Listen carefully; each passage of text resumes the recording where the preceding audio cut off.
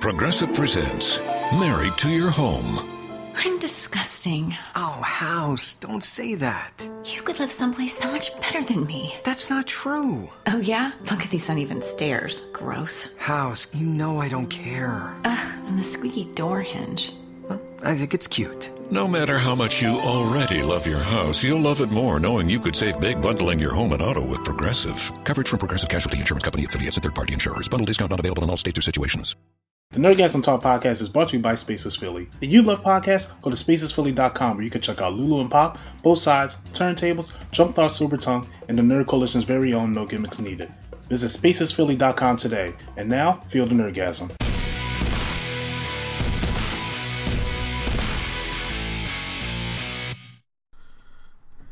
Now we're back.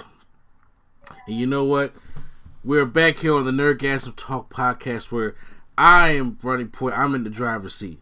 You know, me and Swag got a little thing going, kind of like Professor Hulk. Each person got a hand on the steering wheel. I'm taking full charge. I mean, we didn't see that, but I'm going to take full charge. So, today we're doing part 2 of our Avengers Endgame spoiler review. I'm putting it out there right now. Spoilers. If you guys are here and you've seen the movie, then we're going to talk about it. If you're not here to be trolls, fuck you.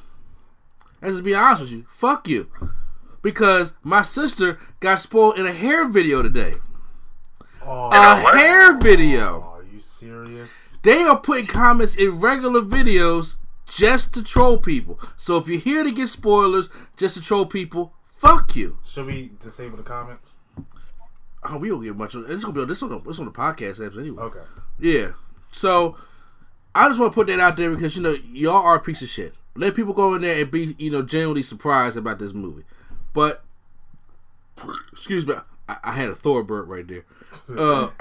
Earlier, me and Swag had Shorty B and Q Flow the Rookie giving their thoughts on Endgame.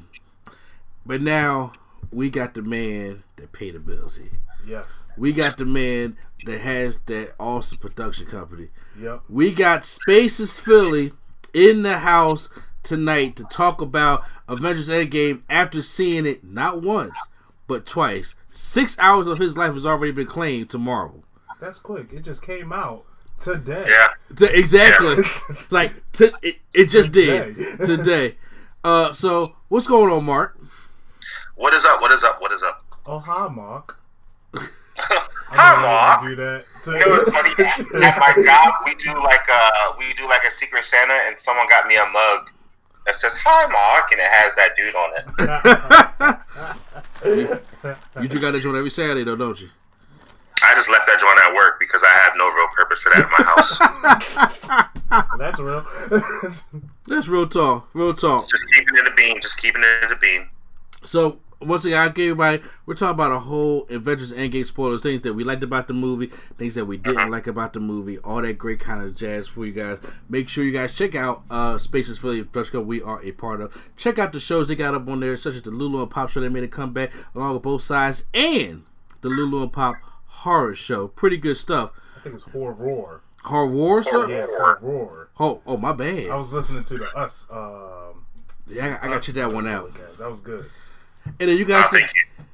yes, and you guys can find us on there as well. The Nerdgasm Talk podcast, where you get your nerd and pop culture stuff on and movie news, along with the No Gimmicks Needed Wrestling podcast, and then my wife's podcast, Turntables, Hip Hop Culture and Beyond, and the up and coming Drunk Thoughts and Sober Talk. So we got a lot of great content for you guys. You guys can listen to this podcast on all the podcasts such as Stitcher, Apple Podcasts, Google Play, and of course, if you guys are listen to it on YouTube, make sure you guys check out YouTube Premium, which you have a free trial going out right now that you guys can check out for about a week. I think it's about 4 days if you want to sign up for a month. But according to QFlow, if you got Google Play, you got YouTube Premium. I had Google Play. I didn't even know I had YouTube Premium. So I didn't know neither. I still don't have any of them. So Yo, I like YouTube Premium. I just can't do that price. I think it's way too much money. How much is the price? It's like $12. Yeah, that's a movie ticket. yeah, I can't do that. And it's like it's sweet and all, but it's like what I can like play YouTube while my phone's in like locked. Like exactly. That's cool. Nothing like watching a video without the video on the screen. Exactly. $13 a month, you could do that. Yeah, no, thank you. So Avengers Endgame. This is the final one, as we already know already. So, Mark, since we haven't talked to you already, we already got me and Swag's overall thoughts. Real quick, before we go deeper into this, I want to know your overall thoughts about the movie going in. You know, your hype level, and then you finally going in and coming out. Okay. All right. So I like to consider myself a measured man. You know, I like to set expectations. I like to control the fire, if you will. So going into Avengers Endgame, I had seen the first preview trailer, and then I saw like the first like trailer number 1, and then I was good. Like I didn't need to see anything else after that because I was already on board with the game. Honestly, they could have just showed me the title and the date, and I would have been there in my swimwear with my card ready to go, just like take my money. That's what you gotta do. So, yep. I knew it was going to be epic when AMC app crashed, Fandango crashed, and luckily the coalition came through for you, boy, because it was hard getting tickets the first day. He deducted the taxes. It was off the real. bill. Yeah. It was real, and like I think when that hits, it's kind of hard not to feel the hype. Yeah. You know what I mean? It's kind of hard not to go into this movie thinking it's going to be amazing, you know? Uh-huh. It's 11 years in the making.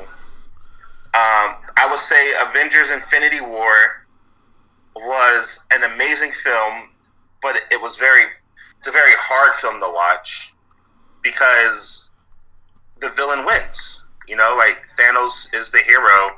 It's his hero story and that. So we get into Endgame, and I described it to my creative partner Derek from the Mark and Dark Show.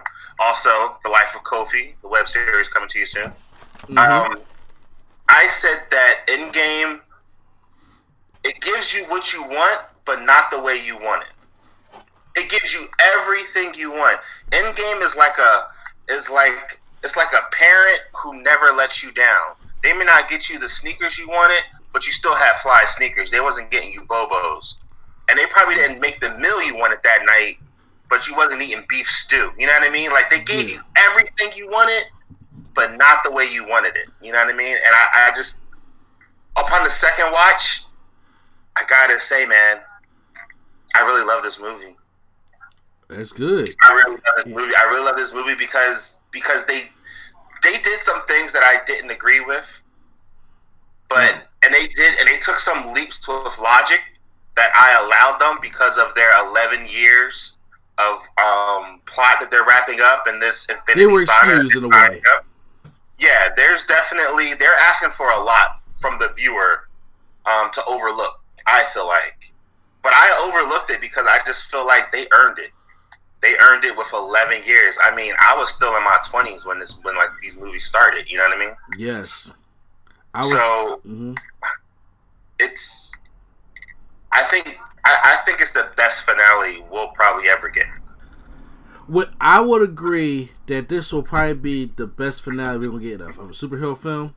Like, especially because, you know, it's like on that Return of the King type level of, you know, going out type thing. So it's like I'm hoping Star Wars can do the same thing. I really hope so. Or episode 9. I mean, I wouldn't hold my breath on that. I just say I'm not swimming in deep water with that. I'm just saying, but I do get what you mean when it comes to like finales. I think when it comes to superhero finales, they can't top this.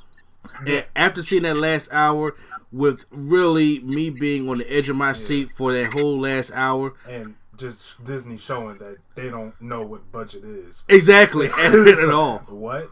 It's like, how much money do y'all have? They got all the money. So I wrote down a little outline.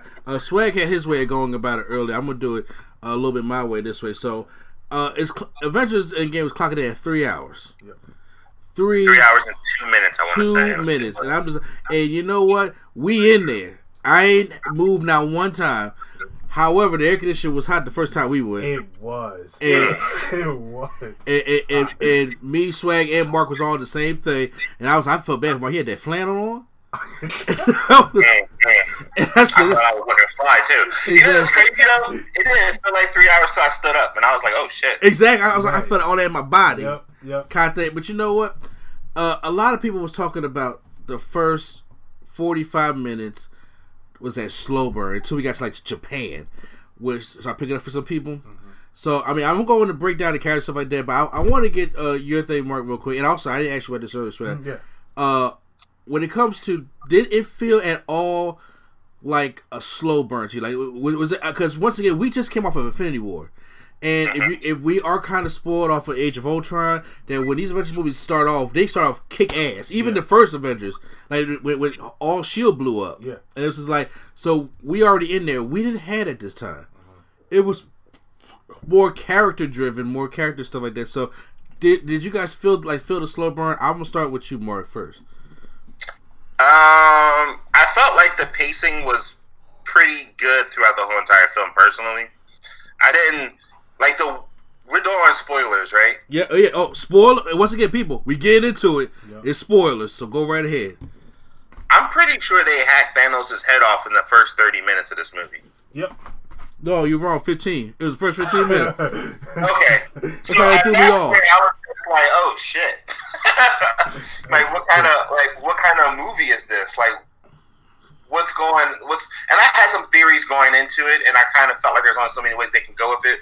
But I personally didn't think I could see why people would think it slowed down, but I think they were just trying to like lay on the gravity and like letting it sink in that like they had to sit with this L for 5 years. Yeah, it's to me. It just I'm gonna Swag go ahead. I was gonna let you continue with it because you sound like you had a great point about to come up. I was just saying I agree with Mark on it. They had to take this L 5 years, but it didn't feel like a convincing L to me. Okay, looking at the creative writing spectrum, I feel like the other Avenger movies, like, you had to start off with a bang to get the viewer interested. Yeah. Even the casual viewer. Like, they don't know what this is about. All right, let's hit them with a bang. This is the Avengers. This is where we're going to be leading on to. Whereas, as in this movie, you had to know where you had to see Infinity War to watch this. Yeah. It goes hand in hand. So that's why I feel like it had to do the slow burn. It had to do the more drama aspect of this story. And honestly, I enjoyed it for what it was because I'm more of I like story, just like you. Yeah. I like story driven and like character driven, which I appreciate the character driven. We'll get later on to that. Well, actually, it's going to bring me to my first point, and that's about Captain Marvel. Mm-hmm. So Captain Marvel obviously is in this movie, but she's not in it that much. Right. Which I'm actually don't have a problem with at all. Mm-hmm. But one of my issues I mentioned on part 1 of the podcast, which I want to know if Mark feels the same way. So we seen the post-credit scene from Captain Marvel, and she comes down there and she wants to know who has the pager. I have said this so many times that the threat did not seem intimate, and even with the storytelling and the way they wrote out the movie and edited the movie, when Hawkeye's family disappeared, the title screen shows up and they already playing that song in the background. I was like, y'all didn't give that enough time to breathe or mellow out at all.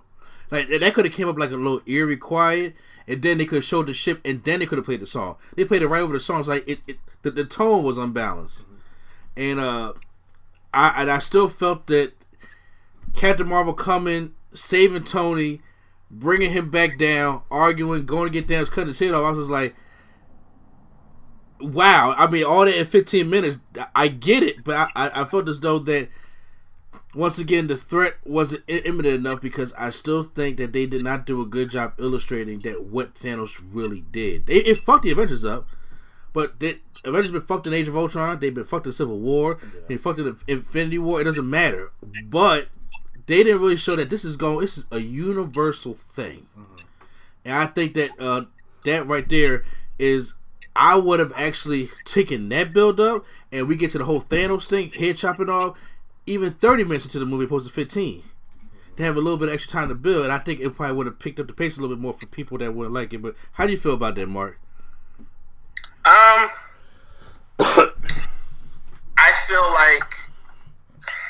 feel like what we really got with Endgame is technically we got 2 movies. And instead of them dividing it up and like doing like the part 1, part 2, they just made a 3-hour long ass movie. So I feel like what what they were trying to tell and how they were trying to show like the levels of conflict and how people were dealing with it, I think they did it in the right amount of time.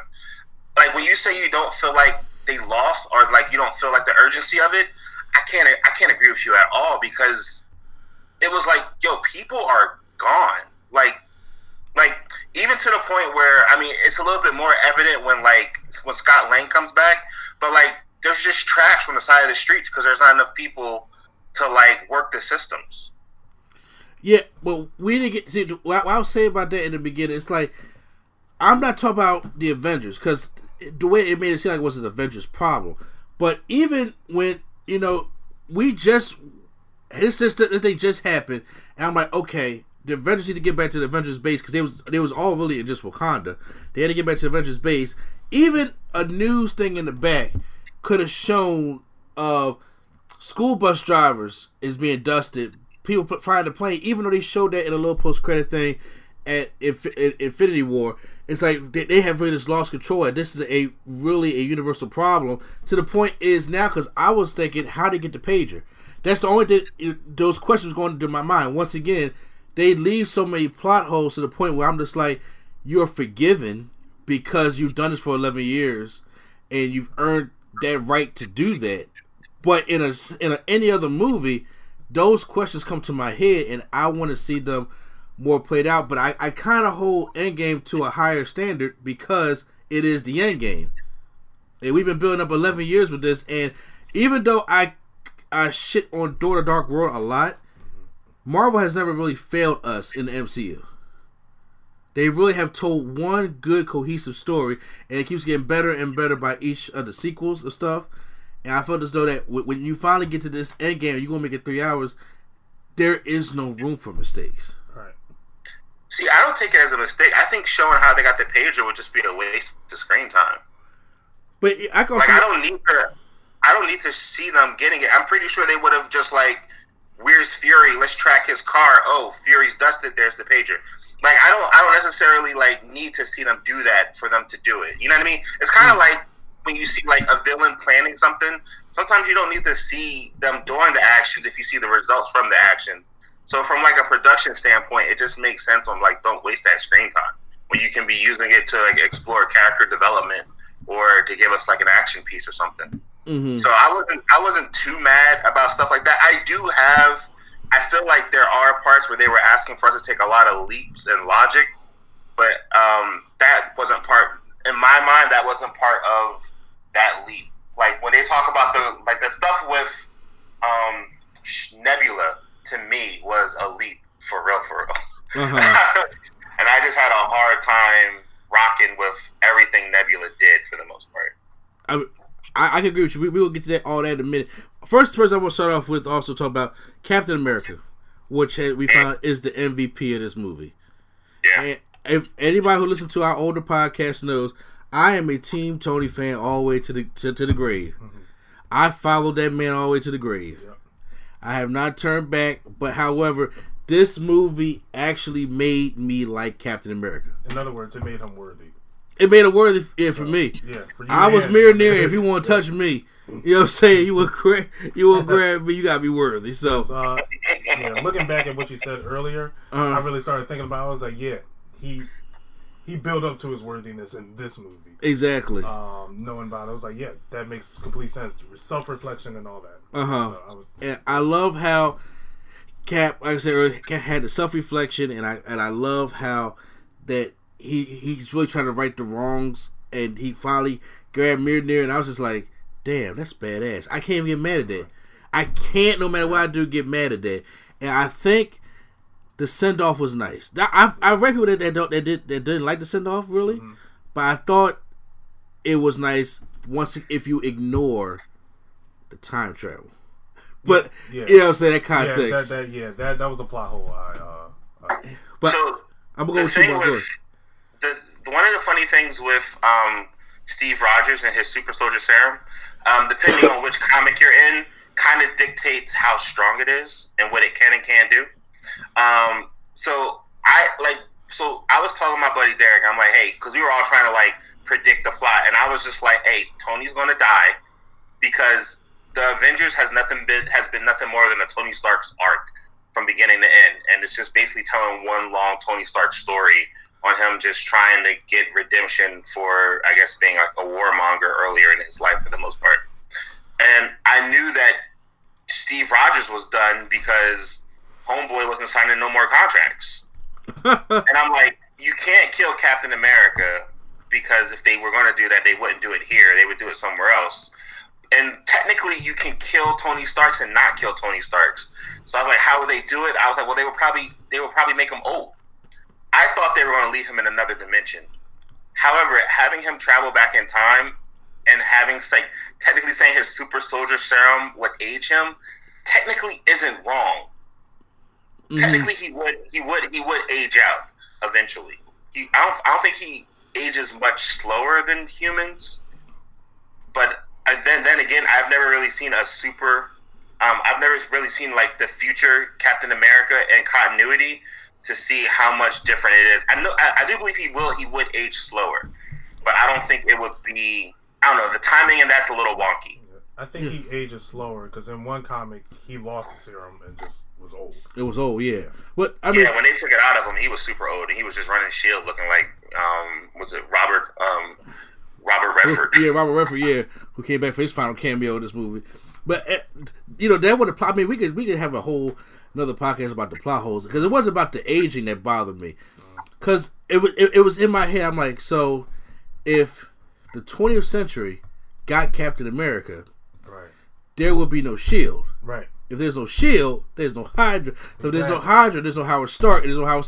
It's like the things are trickling down, and I'm like, I'm trying to see how all this is playing out. That's where I was like, time travel was a tricky thing. It is. It's a tricky thing. So with the movie, but I thought it was a great send off. As we know, we got Sam Wilson's going to be the new Cap, Clarence. So we're gonna have angry Black Cat. First of all, that's the first time he smiled since Winter Soldier. It is because he finally got noticed about something. You know what I'm saying? Did y'all read the Black Captain America storyline in the comic books? I did not read it. The only thing I've read mostly from Black Cap was when I was reading because I read Civil War 2, read the first Civil War when he was around. He was around. He did a little small thing in the shadows of Young Avengers. So I didn't read too much of Sam Wilson's Captain America. I read something. He was talking to someone who's saying, "I'm not that Cap," something along the lines of like that. So I don't remember. A lot of Black Cap stuff was for like black people. Like he was fighting for a lot of like rights, and he was catching smooth hell because he was black. Because I personally hate Sam Wilson as a character. I kind of think he's a little bit of step and fetch, but he really won me over with that Captain America run. Because it's all about who writes it. Really. I agree because I'm about to say because I agree with you with the step and fetch it. I do agree with you because I told you earlier I always like Rhodey and Tony opposed to Sam and Cap. Yeah. So I do get with the step and fetch it. But to keep things going, Tony Stark has this is his final showing in this movie. And I thought he brought it. Yeah. I thought he brought it. A game from Cap and Tony's. Both. They brought their best. They brought the best. And I enjoyed that Tony got to reconcile with his dad. Yep. I enjoyed that Tony, has himself a little family. Like, he was finally like, Pepper, I'm done with all this kind of stuff. And he, even though he was still kind of playing that time travel stuff in the background, he's like, look, I'll put a pin in it's done. I really enjoyed him and Cap. It still felt a little bit bittersweet to me, maybe because I'm too over ambitious of what I want. Kind of like what Mark was saying that it's like I'm not always there when you call, but I'm always on time. Yep. They gonna give me what I want. It's not the way I want it. Yeah. So that's what it was. But the first interaction between him and Cap was this movie magic to me, and that could be my biases. No, but, I felt the same way. But I was just like in my chair, like everybody nerding out at the end. I'm nerding out over this. Yeah. I've been waiting for this since 2016. So I've been waiting for this kind of interaction. So Mark, I can get your take on how Tony did his final stand in this movie. You saying his final stand against Thanos? Well, I'm talking about in general, his character, everything about him in the movie. Him getting reconciled with his dad, him getting to, overturn all the stones that he overturned, turn them back over. Yeah, I mean, it's always been the Tony Stark show. I mean, these films, they started off with Iron Man back in 2008 or something like 2008, that. Yep.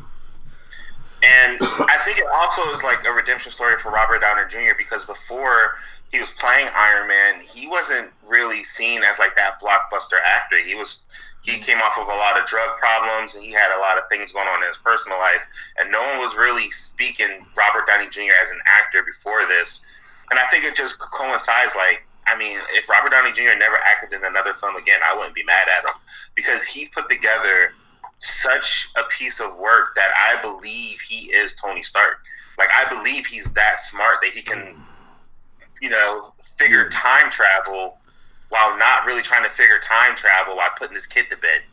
You know what I mean? Like, I believe he can do that stuff. I believe he can create new elements on a whim because he's just brilliant. Like, I love the character he portrayed from beginning to end. Even when I wasn't supposed to like him, I still liked him. I like that they were fucking with that Gen 1, well, I guess it's Gen 2 suit with the red chest and yellow sleeves, like old school Iron Man from the cartoon. Yes. I was definitely fucking. Only thing I can't bump with Tony Stark with is his facial hair choices. But I mean, all of my heroes can't be gods. You know what I mean? You gotta bring it down some point. But his goatee is outrageous. I hate that joint. I just, hey man, look, Tony Stark is shocked. I'll get it if I can ever grow facial hair. Yes, keep old Drew, bro. Yep. So shave every day. He'd be good. Shave. So real quick, I got a little bit of it, but I still want your Tony Stark feelings. Especially being a team cap guy, yeah, for like the past 3 years. Tony Stark was damn near perfect. Mark nailed it right on the head. Anytime I see Robert Downey Jr., he is Tony Stark. They made the cartoons after him now. Exactly, right. In the comics. When I'm reading the comic books of Tony Stark, I hear it in his voice. I'm reading every line in my head. That's how it was in Civil War 2. I was reading it. It's like, I can't get him out of my head. He painted that picture perfectly of Tony Stark to the point where they cannot recast him at all. Don't make a reboot. Don't do anything. So, I don't think Robert Downey Jr. is done with Tony Stark. You know what? I don't think he's done it all. I know there's avenues for him to come back. I don't think he'll come back the way we want him to come back, but I think there's definitely avenues. Yeah, because you know what? Because his character is so good. It reminds me of Harrison Wells from Flash. Yeah. He was so good in the Flash TV series, they did not want to let Harrison Wells go. Okay. Each season they found something new for him to do. And I was just like, I see that with Tony Stark, and with this whole thing of the time travel, which, like I said, it's going to take a whole other thing for a different video. But there is a way, because I was doing some more research, that he can come back if he wants to or see fit, or even be like the new Friday. Yeah, that's what I was thinking. I was thinking he would probably be the new Friday, if anything, because that's what he was for a while when he died in Civil War. He died in Civil War 2? Yeah. Yeah. But wait, he died in Civil War 2? Because that's when I read. No, I mean the way they made it seem like he died, but I guess they kept his body preserved somehow. He was in War 2. He was like Walt Disney. Yeah. Like no one knew where his body was, but his consciousness was what was physical in the Marvel universe. So Tony Stark's was gone for like a year and a half, 2 years. And it was just the Iron Heart and his consciousness. He was basically like Friday. Okay. I don't remember that. I don't remember that. I got a trade over there. I gotta read it again. Going to finish out the Trinity, Thor. took a surprising turn that we was not expecting in this movie. Yeah. As he went to go, as they built the new Asgard in Norway, which was in the comics. So they did that, the Norwegian, then Valkyrie is there with the rest of the Asgardian people, but he is still going through the state of depression, still going through this. Like, even him killing Thanos and going for the head, it still just didn't heal anything, didn't change anything. And Thor just got fat. Carbs from the beer, and just got fat, gained all his weight, and I'm just like, I was shocked to actually see Thor go in that way. And not only was I shocked to do that, he wanted that throughout the whole movie. Yeah. Now, I was more shocked at the fact that they didn't make him thin real quick. Yeah. I thought when he summoned the power of, the God of Thunder, and he had Stormbreaker and Mjolnir, I'm like, well, God Thunder's going to slim all this out. He can braid his beard, he can slim them all out, right? He said, nope, take it as you want. He was like, Dad Bob with axes, what's good? I'm about to put this IKEA shelf together. What's up? Now, I personally, not only did I think that Thor was shocking, it made sense to me having Thor become the fat Thor. Yeah, that he is the fat depressed Thor, because he really, again, from Ragnarok to now, he lost everything. Yes, well, literally even back everything. to Thor's whole storyline has been about loss. Right. I mean, that's how he met the Avengers in the first place, when he lost the power to be Thor. Yep. And then you get to the Dark Worlds, and he loses his mom. I think his dad went to the Odin Sleep in Dark Worlds too, or maybe not. He lost his mom. Thought he lost Loki. Yeah, he thought he lost Loki. I think his dad was. I don't know. I remember his dad went to the Odin Sleep at one point. Are you talking about comics or movies? Are you talking about comics or movies? Oh, it was Odin Sleep in the second one. Oh, okay. Yeah. And then his dad died in the third one, and he lost. Valhalla, or not Valhalla. My bad. What is it again? Shit, I can't think right now. Mjolnir. He lost Mariner. Damn, he did lose Mariner. Yeah. And he lost Asgard. And then when you get to Infinity War, he lost Heimdall, and he lost his brother. Yo, he has been doing nothing but taking L's from movie to movie to movie. And then out of anyone, he blames himself the most. Yeah, because he didn't go for the head. And then when he did go for the head, it just wasn't it wasn't a satisfaction. So having Thor in this state, it made sense to me. Yeah. You know what's kind of funny is that a lot of people in the comics, I hate to always reference back, but that's where my bread and butter is. That's where I usually go to. Thor is one of the people that's there at the end of all things Marvel. At like the end of time, when there's like when it gets to like the end of the timeline, like Thor is one of the people that's going to be there. Yeah, I read that in a couple issues. I know Uncanny Avengers, he was the last one to live. Yeah, Thor's going to be there. Wolverine would be there for a little bit. I think Doctor Doom is there. I think Thanos might be there. I don't know. It depends on which one you read. Yeah. Yeah. It was shocking, but I like how they kept the Thor Ragnarok Thor in there. It was like, this one made money. Yeah, keep that one there. Let's push them there. Now, I'm sorry. Sure. Quick question: out of the Trinity, who you think had the better story arc in this movie? Cap. I was going to say Cap. I mean, it's Cap. It was like I think I argue say this is the best written Cap we ever had since the first Avengers. I had to say this is the best written Cap, period. Okay. Because since the first Captain America, I'll put it that way. Because after that first Captain America movie, I really couldn't stand them. Okay. Because after the first, I liked him in the first one. I loved him in this one. But from Winter Soldier to like now, I couldn't stand him. Because he was just, he wasn't a man. He didn't come off as a man lost in time, anymore. He just came off like a silent, arrogant asshole to me on a lot of things. And I felt as though, like I said, he did decisions more for himself than for the team. Yeah. And like I said, once again, but since, he's Captain America, in the comic books, in the TV shows, in the movies, he's always portrayed in that mom's apple pie light. Yeah. And I never liked that. So I think this one had the best story. Because when I watched this, it didn't change the way I felt about Tony. When I watched the movie, it didn't change the way I felt about Thor. This changed the way I felt about Cap. I would say. How about you, Mark? I feel like we've been getting the same Captain America from beginning to end. He's always been this same person to me. Like, he's always been like believing in humanity and the greatness of it to the point that it's a fault. To the point where he's like naive about it, and it makes him make stupid decisions because he would never lay down the life for one for all. You know what I mean? He'll always try to find another way, and I think he's never lost before.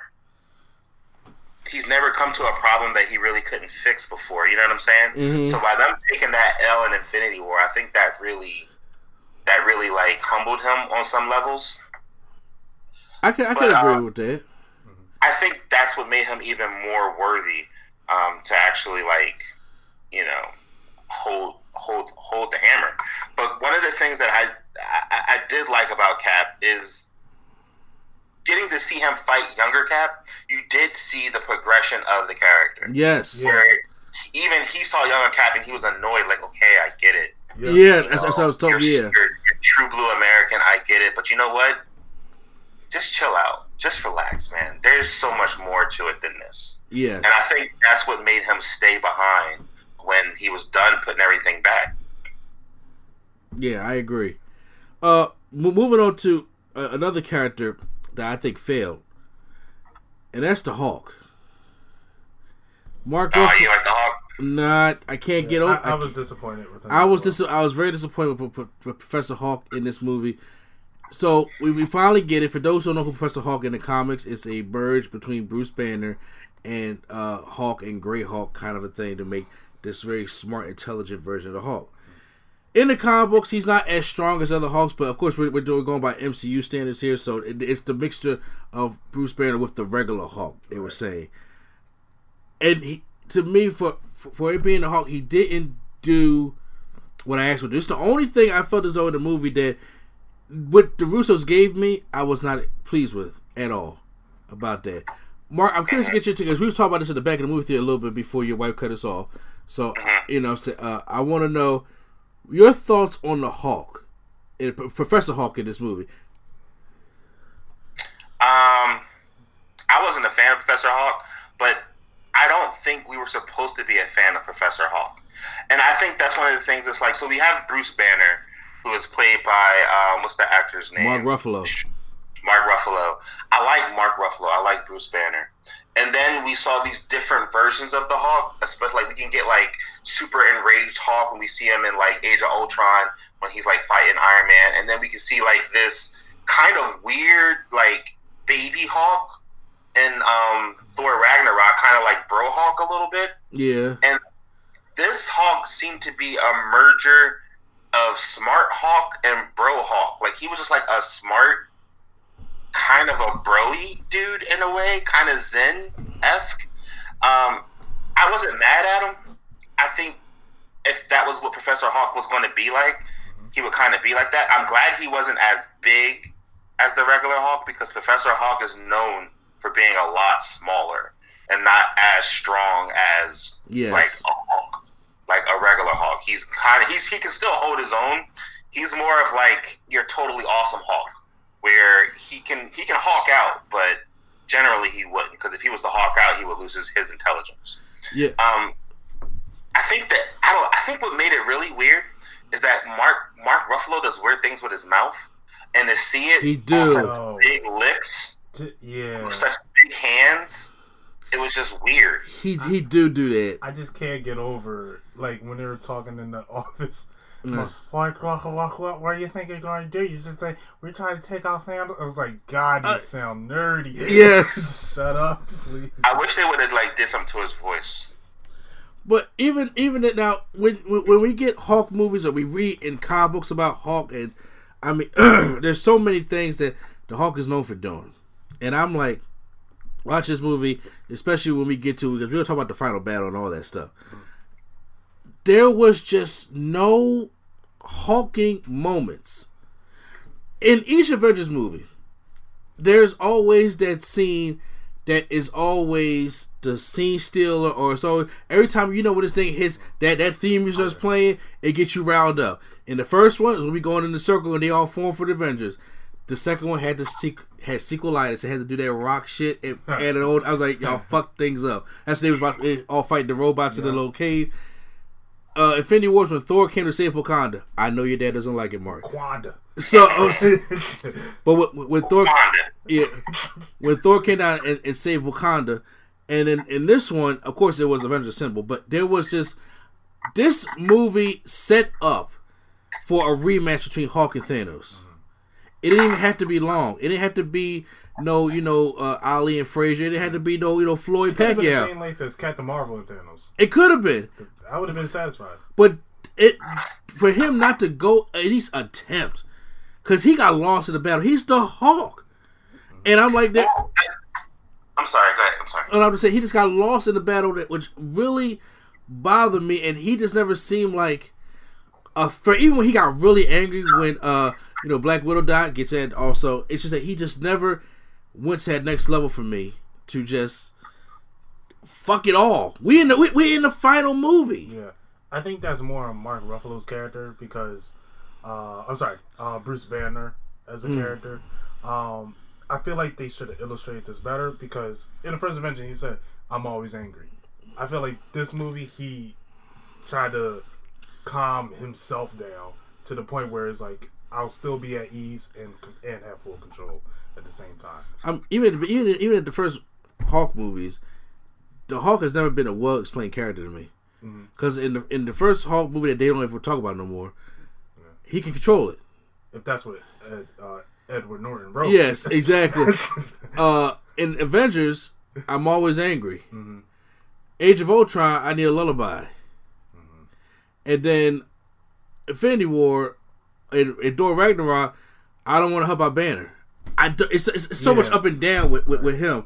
But how about that's how I feel about Mark, because there was just no Thanos interaction. My man got two-pieced. Literally got fucked up. It was more than two. He had a full platter. Exactly. And we have not seen that same Hulk yet. Still ain't come back. And I'm like, not one time you won't go out dance about this. Oh, I remember. At least get a hit on him or something. Like you said, collect your receipt. Exactly. Mm-hmm. Well, the MCU Hulk has always been a watered down Hulk. Just to be like, just keeping it 100. Yeah. He's never been the full Hulk. I think the closest we've ever seen to like the full Hulk would be that really bad Ang Lee Hulk movie, where he was pretty much unstoppable. Like the madder he got, the bigger he got. That's kind of how the real Hulk really operates. Like he doesn't really stop once the ball gets going. The thing with this one though, and I think that they just didn't need to. I didn't need the Thanos and Hulk rematch. Why? I think the Hulk, because I just didn't need it because that's not life. You know what I mean? Like, I think what worked well is it showed that the Hulk was on the same level as Thanos by being able to perform the snap and still be alive, which, as we can see, kind of a difficult thing to pull off, kind of a hard thing to do. So the fact that he was able to do it, I don't think a lot of people will understand how much that means, and I think it will make people put a little bit more respect on Thanos' name for how formidable Thanos is as a villain, because he didn't have the stones for a long time, and he was serving everyone cake. So with that, I just necessarily need that rematch. It wasn't that important to me. I mean, I can kind of get what you're saying, but that's why I disagree, because they have done so many things, to put little hints in there of something. And even when Tony Stark cut him in Infinity War, Doctor Strange, he was meant to see that, to know I can beat this guy, kind of thing. They call back to that. They did a lot of callbacks to this, and even with them in the promotional videos and talk to the Russo brothers, it's like we never seen the Hulk get fucked up like this.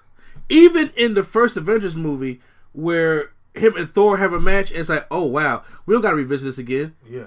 But he gave him a punch, like, all right, you hit me with that millionaire, you got me. Yeah. But here go your hit back. Okay. That's what I'm talking about. I didn't have to necessarily see, but even a time where Dan's about to snap again, I'm like, it could have came in there. The crowd, the theater would have went crazy anyway if it would have happened. And he could have gave him a good punch, something like that, like knowing that I'm still here. But he barely took out anything in that whole final battle. To the point I was like, why are you here? He brought back everyone. Like, I think you're really underestimating like what that was. Like, he was the reason there was a Braveheart style battle. At the end of it, he gave so much in that scenario that I just think it was just more nuanced to him just punching people. He's smart now. Like, yes, that's not his steez. If that was Old Hawk, I think Old Hawk would have ran into the battlefield and tried to like square up with him. And Old Hawk probably would have got dealt again because Thanos is, again, no joke. But I just think, like, this Hawk he just showed you the level of power that he was at by being able to bring everyone back. And then he still went to the battle and fought with his, like, super tiny arm. You know what I mean? Yes. It was looking like a Paul Orndorff arm. Going into the next, Hawkeye's back. And, we didn't do Black Widow. Oh, we definitely did. I skipped over my bad. Yeah. Okay, so I've read it wrong on this one. Yeah, I thought you were doing it. I thought you was just tying into it. No, okay, so Black Widow's this movie, which I think Scarlett Johansson did the best acting that she ever did. Absolutely, in any movie that she ever done ever. Yeah, so how y'all go, I liked her in the Don John movie. I gotta see that. I didn't see that. I liked her in Don John. I liked her accent. Yeah, I thought she was really good and sexy in that movie, and I was like, oh, I never seen her play this kind of character before, and but other than that, you know, there's something much about Scarlett Johansson that just jumps out at me other than Home Alone 3. So I'm surprised at that one. The It you referred to is my look. I don't know. I was just like, it was funny to me. She was funny to me, but so Black Widow has this arc. And I felt her pain in this movie, and I felt everything that she was hanging on. And I honestly, everybody kept talking about it. I didn't see the death coming. I didn't see it because I said it as a joke just to piss Flo the Rookie off, but actually I'm like, did I actually call that? Did I speak it into existence? Because I had no clue because I thought they were talking about a movie for her, so I definitely thought they were going to bring her back or something. I heard the movie was a prequel, so it kind of, you know. But even still, I was just like, damn, I'm starting to like Sergeant because this Hawkeye shit, they have been teasing his death forever. And I was like, he finally will get it because I felt as though the Hawkeye Ronin thing in this movie was like the Quicksilver thing in Age of Ultron. It didn't work. Okay. So we went off him. And then them turn around and killing Black Widow, I was just like, damn. Just when it started to like her. Just when I saw it, I was like, damn, she's hurting. I give credit to the Russo brothers for that scene because that was just like, it was a seesaw of emotions going like, who is going to get it? And it was like I saw it coming with them going to Viramir together, but it didn't click. Like one of them has. They almost recorded like a joke. Because when he said somebody got died, you just see them both sitting there like, well. Yeah, I saw her sitting there, and he's just pacing back and forth. I was like, they got to be something else, right? I was like, are they going to kick Red Skull? Try to like talk to them like, hey man, tell me about your life. Kick. Yeah. Sorry, I fell for you. And I was like, I literally thought that Hawkeye was going to be like, well, I'm not going to do bow and arrows no more. Just throw that shit over to the side. I didn't think like you could just kill yourself and it will work. Like I thought you had to throw away something you loved. I think that's why I was so confused by it. But the thing is, he had to let go. He killed her. Yeah, I think it was. I know, but like they were both jumping off. So like, if Hawkeye would have just jumped off and he would have just been chalked, like would that still have worked, or would he just have been dead? I would say so because they say equal exchange. It could just be a life for a life. Okay. So if you love your life, you just jump. Else. And then the stone will still come. Over the side. The stone will still come if you love yourself. Technically, she's not dead. Technically, she's in the Soul Stone, in the Soul World. In the Soul, which we couldn't we couldn't tack into. Oh yeah. We couldn't tack to it because we already had a lot of other shit. That's too much to go into. Exactly. But how'd you like the Black Widow arc in the movie? You was fine with it? I mean, I'm cool with it. It makes sense that she would die. She's been in the movies the longest since I think who has the most amount of screen time in like these movies, or who's been in the longest. It's like Tony Stark and Black Widow, because she showed up in Iron Man 2. You know, alongside with Pepper Potts. So it made sense for her to go. I just don't know what they're going to do with this movie. In a way, I really just kind of don't care. Like, Hawkeye and Black Widow, they're cool to me, but in the grand scheme of things, they're just spies. Yeah. Thank you. And it's somebody really hard said it. To care about them when like there's dudes who can like summon lightning from the sky. I think my wife heard that one. I just don't really care. Like when I felt for them, but I was just like, oh well. I mean, you know, people die every day, dog. That's just LA. You know what I mean? Like, yo, she ain't really jump off the Oakland Bridge, yeah, bro. Right. I was like, she sacrificed to save us. Yes. In 2023. Exactly. So speaking of which, you know, either one. It could have been Hawkeye. I still would have felt the same. Like, oh well, you know. Yeah. You know the thing is, we all call him Hawkeye, so I guess we all in agreement that we didn't like the Ronin. You didn't like the Ronin. I just stuck with it. I didn't like Ronin at all. I thought it was pointless. Ronin was popping, man. Yeah. I would take a Ronin movie over a Black Widow movie. Stop. I would. Stop. That concept is super interesting. I would. That concept, it'll be a Punisher movie. The concept of what he is, basically, he's like an avenging angel. He was like, yo, Thanos killed half the population, and you criminal muff are still around?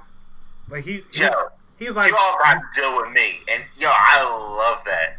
I thought that was so interesting. I would love to watch a whole movie about a broken world where a fallen angel goes around just like righting wrongs, just mercifully. Yes, that's fine. I watched Deadpool. I'm just saying, he wasn't written right to me. Mm-hmm. He didn't come off as a badass assassin. He came off as Hawkeye Piss. He didn't come off as no badass assassin. Even all his sword. Hawkeye's a pretty badass. Hawkeye is alright.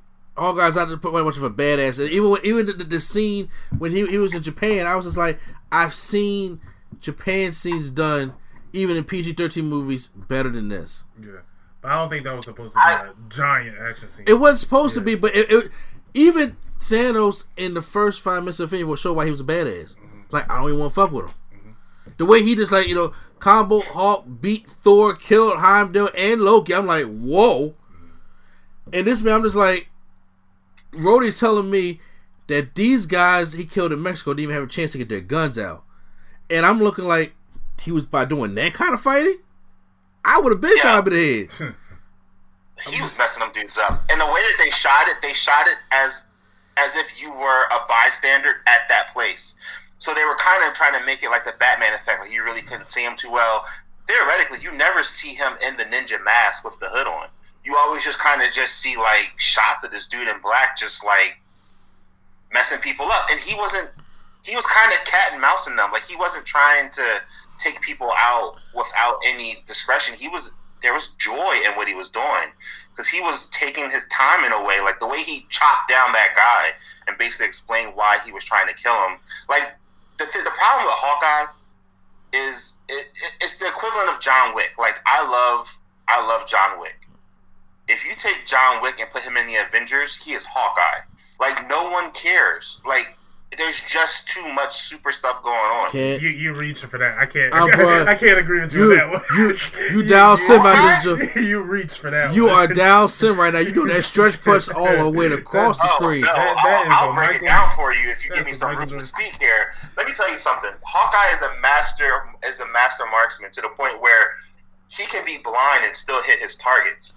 He is a formidable foe to the point where Bullseye portrayed Hawkeye in the new Thunderbolts. Like Hawkeye killed Bruce Banner in the comic books. Yes, he killed that version of the Hawk. Hawkeye is very formidable. The problem is Hawkeye is just a person, and like it just doesn't like if John Wick. There's nothing special about John Wick. If you take away John Wick's bulletproof suits, and you just like put John Wick in the Avengers, he would beat Hawkeye. Like, there's nothing significantly special about a John Wick character. This man has sheer unadulterated will. Okay, and the way that's all Hawkeye has. No, it does not.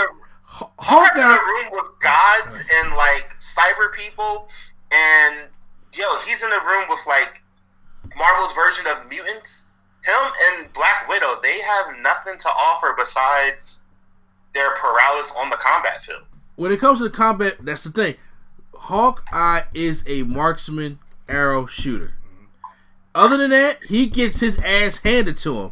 Even in the first movie, you see Black Widow where he got to go out there. Like when it comes to hand-to-hand combat, I'm not picking Hawkeye.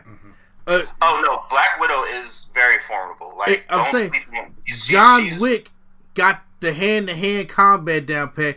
John Wick got the wit smarts about him. John Wick got the bulletproof suits. Sure, John Wick got, but if you put John Wick in the Avengers, would he not basically be Hawkeye? If you put John Wick, he'd be better. If he'd be Punisher. If anything, he'll either be Punisher. Even if you put the Punisher in the Avengers, he's still Hawkeye. He's just a dude with a gun next to a dude with a hammer who summons thunder. A guy in like a suit that can fight tyrants and space aliens. Look, he's just a regular dude. It's kind of like he's the equivalent of like Nightwing or something. Like they're just regular people. Tony Stark's a regular dude, but he got the money like Batman. Tony Stark's he's a regular dude, but his knowledge and technology makes him more than regular. He solved time travel. Like, they don't have time travel in space. It was kind of a big deal when Thanos found out about it.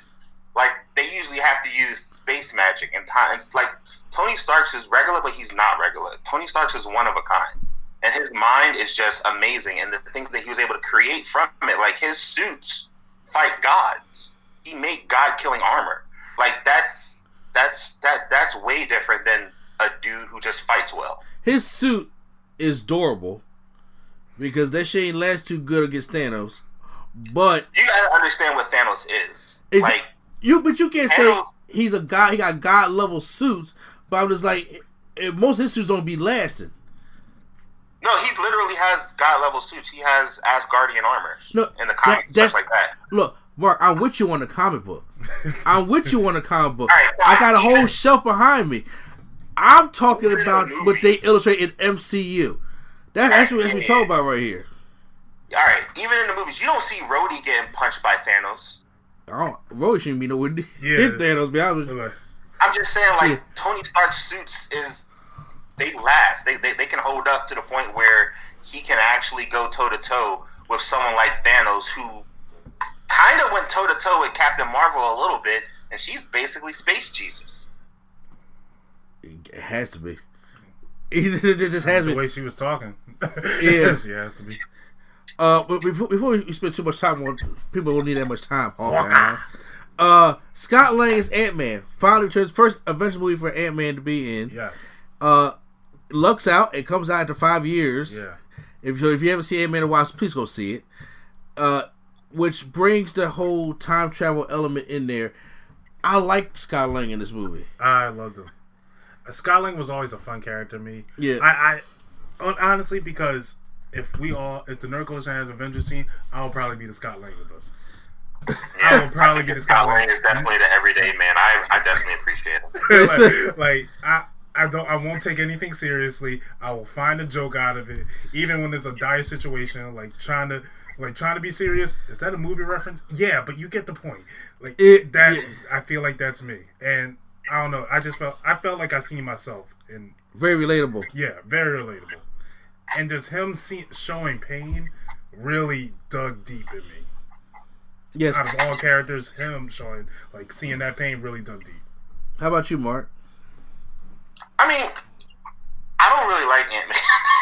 I like Paul Rudd as an actor. Ant-Man's one of them dudes that can come or go. His movies are fun, but I'll never really include them into what I need to dissect from the MCU. I like his comic relief. Sometimes I feel like he gives me a little bit too much, and I'm I wish they would dial it back a little bit, but I'm still on board with him. But when he needs to bring out the emotion, he can do that too, and I really, really appreciate that. He's just one of those characters where it's just when he shows up, I'm just kind of cool. Like he's not, and I know he was very like integral to the movie.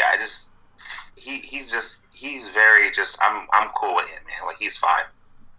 I mean, I always love seeing Giant Man.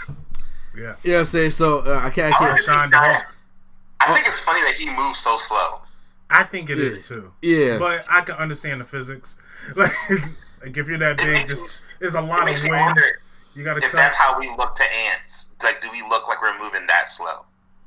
I mean, that's a good theory. Yeah. Well, actually, ants can't perceive us because we're too big. So, but that's a time for another. Are we really doing it? That's a whole conversation for another time. So I think you just blew my mind a little bit. You know, we can talk about that later. I can really go deep. Yeah, as you truly the glasses. So if you want to go into this concept of what MCU established as their rules for time travel. Yeah, because we on the right time. Yeah, you were right on the head. Because right now we're on the time travel. So time travel movies are very tricky. Anything time travel game. Yeah. I dealt with a lot of time travel stuff. I remember we was talking about making the video with the rules of time travel, and I actually tried to sit down and even try, and I was just like, I can't. And almost every movie breaks its rule. Yeah. Of time travel. Yeah. So it looks like the MCU did a more sophisticated way and scientific way of how to do it. So Mark, you want to bring up your thoughts on time travel and the way the MCU took it and didn't like Terminator it or Back to the Future. Okay, so the time travel hit me in two waves. The first time I saw it, I didn't understand how it worked. Like, they explained it so fast, and they just were like, time travel. And they were just like, yeah, it's weird. Like, deal with it. Comic books, movies, move on. This is Avengers. I kind of just like let it go. And I was just like, all right, fine, this works. And then when Nebula killed Nebula, I was like, well, there's more to this. Because this shit doesn't make sense by any law of, like, time travel. Yeah. So then when I watched it the second time, it made a lot more sense. And I was able to actually digest the way that the MCU is setting up their time travel and how it can, like, impact things in the future. So basically, the way the MCU's time travel works is you can't affect what already happened. The past doesn't affect the present. And the way that they do it is when you travel in the past, that past is now your present. And your future is your like the future you came from is now your past, which kind of makes sense in a way. You know what I mean? Trying to follow. I need a diagram. All right, so basically, like, take it like you're going backwards. Okay, so like take it like me. All right, Mark. I am Mark in 2019. If I time traveled to 2016. Okay? Yeah. Mark in 2019 is gone. Okay. Now there's a Mark in 2016 that's the same one from 2019. Gotcha. Okay? So basically, my present starts in 2016 even though I'm from 2019. Gotcha. And 2019 is now my past because I'm no longer in 2019. So, like, my future, like, would be whatever happens moving forward. So it doesn't really affect it. So so then the Sorcerer Supreme comes in and she starts explaining timelines. And I'm like, oh, okay, we're really getting into that shit that Marvel's about to really start getting dicey. Yeah. And she's explaining how if you take these out, they create these timelines. And then Bruce Banner's like, well, if we put it back, then it shouldn't create the timeline. And yes and no.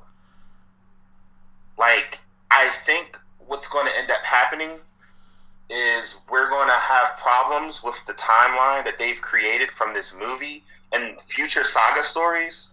And I believe the next problems we're going to see coming for these Avengers in the future is going to be from the Celestials. And, like, the World Minders, the people who built the universe, because I think they broke time a little bit. They had to. Yeah. Especially Steve. because it's... Even if, like, the laws they set up in this movie, they broke. Yeah. And with them breaking those laws, there has to be some kind of... Now, once again, the Ancient One was saying, which is great to see her, the Ancient One was saying that, you know, you created a timeline because no matter what you do, it's not going to affect the present. Right. And I'm like... Yeah. The minute you go back in time, you've created a new timeline immediately. Even to the point where if you travel back to the time you came from, like, you've already created... It's kind of like... do you guys watch The Flash at all? I watched. I gotta catch up, but I do watch The Flash. I know of it. I know what Barry has done. Okay, yeah. So Jake, what's his name? Jake Garrison had this comparison to timeline being like a mug, and he was like, if you take a mug and you shatter it on the ground, and then you try to put it back together, it never fits 100% anymore.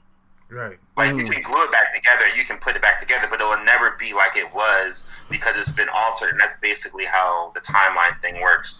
And honestly, like, this whole thing with timeline and stuff makes me very nervous for the future of the MCU because Marvel has done weird shit with the timeline in the comics, and I just fear in, like, 5 or 10 years from now, that's a long time in the future. Yeah. But we're going to be like, man, remember when Marvel movies were good before that time travel stuff? I can agree with you on that because it's a little shaky ground. It's kind of like how I felt about X-Men Days of Future Past in a way.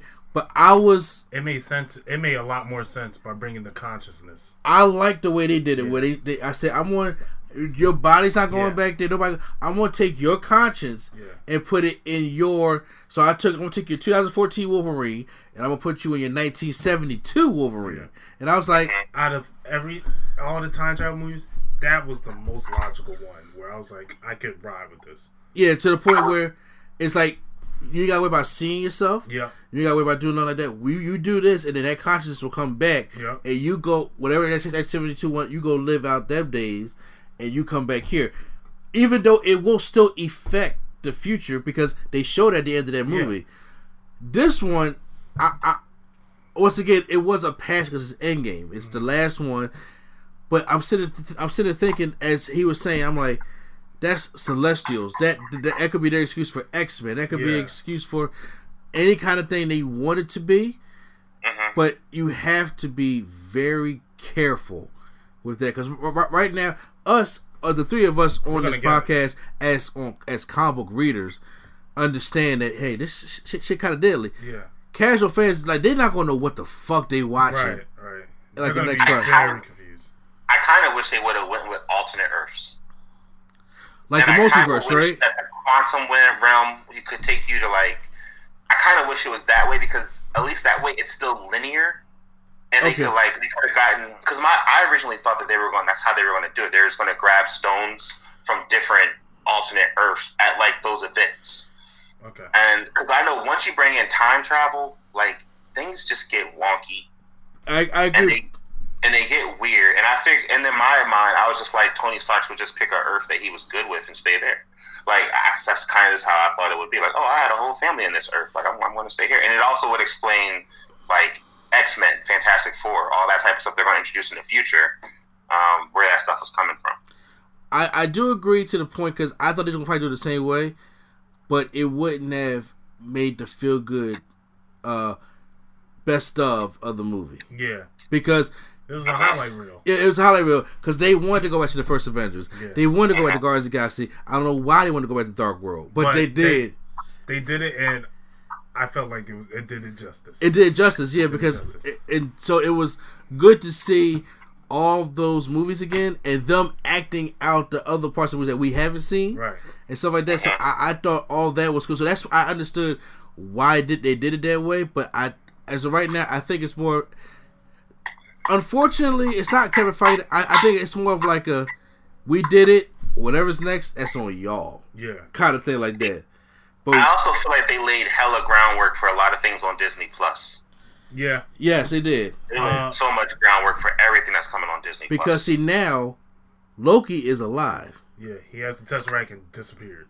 Yeah, so that his miniseries makes sense. It does. Yeah, it does. Because see now, explain time travel like you did. 2019 Loki is no longer there. Right. Because 2012 Loki disappeared with the Space Stone because he got that Space Stone because Cap put it back in 1970. Yeah. So it's just like, whew, it's a lot. I would say, but yeah, you know. So I can see how Loki's still alive. Yeah. And I still understand the WandaVision thing. What they're going to maybe make a new Vision. Yeah. I have an idea for that. I think I know what they're going to do. It's probably going to be what they did before Infinity War. That's all I think she's going to remake them in a way. Yeah, in her image, probably. Oh God. So kind of like House of M when she like loses it. Yeah. Oh God. Now the part that everybody want to talk about, that final battle. Yeah, that was a war. That war. Because first of all, I was speculating after I see the trailer. I was like, that's either on Titan 2. That's someone. No, that's here. That's what I had a feeling, because I was like, in the trailer I saw Ant-Man was like, you see tape dispenser pencil. I was like, what if that's the Avenger Tower? And I was like, nah, it can't be. And then that's when it was like, it's the Avenger Tower. Yeah, it is. Oh, before that, did you want to touch on Nebula? Because I think Mark brought her up earlier. Do you want to save her? Sure, we can put it all in the same thing, because that whole last hour was just nerdgasm. Nerdgasm, and it put you. Ever since I would think when the movie, I was glued when it was time travel for the first time. Mm-hmm. But when Thanos found out that there's time travel and it is 2014 Thanos, I was on the edge of my seat. I was like, I don't think people realize this ain't 2018 Thanos. With that being said, I know I said I like the 2014 Thanos earlier. Yeah. However, Infinity War Thanos was a much better villain than this villain. Oh man, no, I can't agree with you at all on that one. Because I feel like he was more of an opposing force than a villain. Oh no, all right. What? So, the way I look at it for Thanos in Infinity War, he had the stones, so he was like, and he also kind of was on some hero shit. Like he was just like, hey, listen, I'm bringing balance, X, Y, and Z. Like, I'm not a bad guy. I'm just like the guy on the opposite side of you. Like, you know, people sympathize with him. He was Jim Jones. Gotcha. Yeah, Thanos in this one was like, I see that y'all didn't take my gift the first time I gave it to you, so I'm going to destroy everything. And he was a much more of like your standard villain of, I'm just going to make world destruction. I'm going to make universal destruction because y'all didn't appreciate my gift of half destruction. And the best I can describe Infinity War Thanos is like a Jim Jones in Jonestown, where he made all like I'm a cult leader. I'm looking at you. I'm the good guy here. Y'all just understand the balance I'm trying to make right now. Mm-hmm. So when 2014 Thanos, which was still a badass even in the first Guardians of the Galaxy movie, where he was just like, oh, so I did do the plan, and y'all still, it comes back to me still. All right, I'm taking all y'all out. And now he doesn't have the whole balance or teachings or anything like that. He's just brute force. Bloodless. That's all he cared about. And all he cared about is taking it, and now I can snap all of y'all. All of y'all away. I kind of took it as like, you ever get like scolded by your parents, and they was like, oh, you want to cry? I'm going to give you something to cry about. Like, yeah, exactly. Gotcha. That's how I did it. Cry about Thanos with that 2014 Thanos, because he was giving it to a lot of people. Because he was definitely LeBron James on that battle. Look, because the thing is, when they was fighting him on Titan, it was like they were holding their own. Yeah. This one, he was whooping their ass. The Trinity was getting their ass kicked to the point where it's just like, now we just gotta get the gauntlet back in time. We can't even focus with him right now. So until Captain Marvel came, but even then, he backsmacked her away. So that rage, and so that I just think the 2014 Thanos was just superior opposed to the Infinity War Thanos. Okay. Still both great villains, but yes, yeah, but this one was that in that final, that final battle. That is the Thanos I deserve. That's the Thanos I wanted to see on the screen. I kind of low-key wasn't. I like Thanos from Infinity War, but I was like, they made him kind of soft. Thank you. I thought I was the only one that thought that. That was one of my main things. Was just I was like, man, he made him. He's not that type of guy. And the Thanos from 2014, the one who was like, yo, I'm showing up to show out. Like, that's my dude. Rhodey grabbed his arm. Rhodey. grab my man. There's no way in hell in the combos he could do that. Yeah. At all. Thanos punched a hole through Rhodey. Yes. He did. But in this movie, he grabbed his arm to hold him down. Are you serious? in a Mach 4 War Machine armor? Stop. But you know. So we get to the final battle, and then Cat picks up Mjolnir. Starts going all off the thing. Just great choreograph. Whoever designed that fight was great. Storyboards off the ass. And when Thanos' whole army comes, the first thing I said in my seat was like, oh shit. Because I see the Black Order come back up. Yeah. I see the Chitauri. I see the flying things for the first one. I was just like... See an ape. The first thing, the Cap stated that lonely man. It's like, first of all, that needs to be a Renaissance painting. I want to put it on my wall. That shot alone was too beautiful. Well, it's almost like the guy standing in front of the tanks. Yeah. Yeah, back in the day. That's what it was too beautiful. That was a beautiful shot. And I'm like, there's no way Marvel's going to get this to me. Because I was just like, everybody got to come back. Yep. There's no way. And then when Doctor Strange's portal opened and then T'Challa walked out, and I said, oh, they about to do this. I thought it was so weird when they walked out. I was happy for it, but I was just like, what is going on? like the first three people to walk out was like Shuri, T'Challa, and like Okayo, and I was just like, what's going on? Like, why are they the first people to walk out? I thought that was so strange to me. Because you couldn't say Wakanda, right? Now you got me messing. It's just. I thought it was like I expected like Falcon to be the first one out. No, he was the first one out though. I didn't think he was the first one. I think he came after. No, he wasn't. He came after them. Yeah. Okay. They came out and then they just stood there and was like, "Yo, what's up?" No, here's because it's the fucking Falcon. I'm sorry. I was sitting sitting next to Swag's girl in the movie theater. Oh my god! And she was like, "It's the Falcon." I was like, "Who the fuck?" And I turned to her, I said, "Who the fuck care about the Falcon?" Please let me listen. I don't care about him, but he's the first voice I heard. He was, but I was kind of figured they would bring him out first. But here's the thing: Cat fucked up Wakanda. I'm blaming him. Yeah. So Wakanda's Cat did bring a whole fight to their doorstep.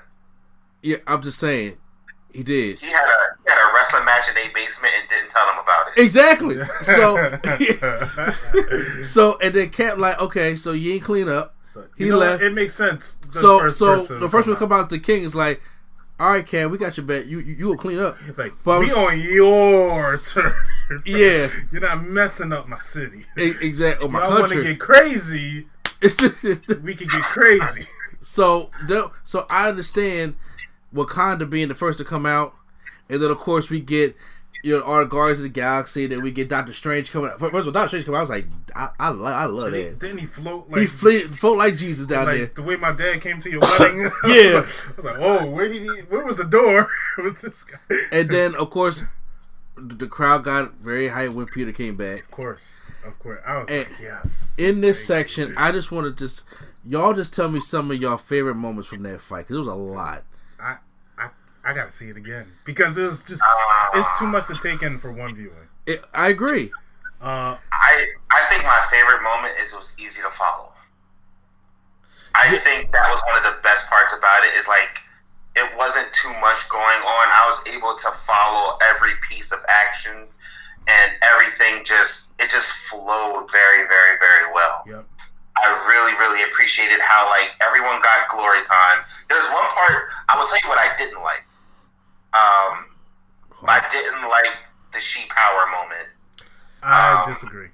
I disagree with you on that one. I'm sorry. I love A-Force. I didn't like the she power moment only because I'm not a woman. I can't really speak for women. But if I was watching that movie and it was like, and a black character showed up and was like, yo, give me the gauntlet. And then like every black super person showed up and was like, we got your back, bro. And then they all ran out. I'd have been like, that seems pandering as hell. I kind of would have appreciated a little bit more if it was a mixture and to show that these women are just as strong as these men. They can fight side by side them. It felt like equal but separate. But they kind of did the same thing with Infinity War when they were fighting Black Widow, and then Okoye and Scarlet Witch, yeah. And, but that one felt a little bit more chill because there was only 3 of them. Mm-hmm. This was like everyone.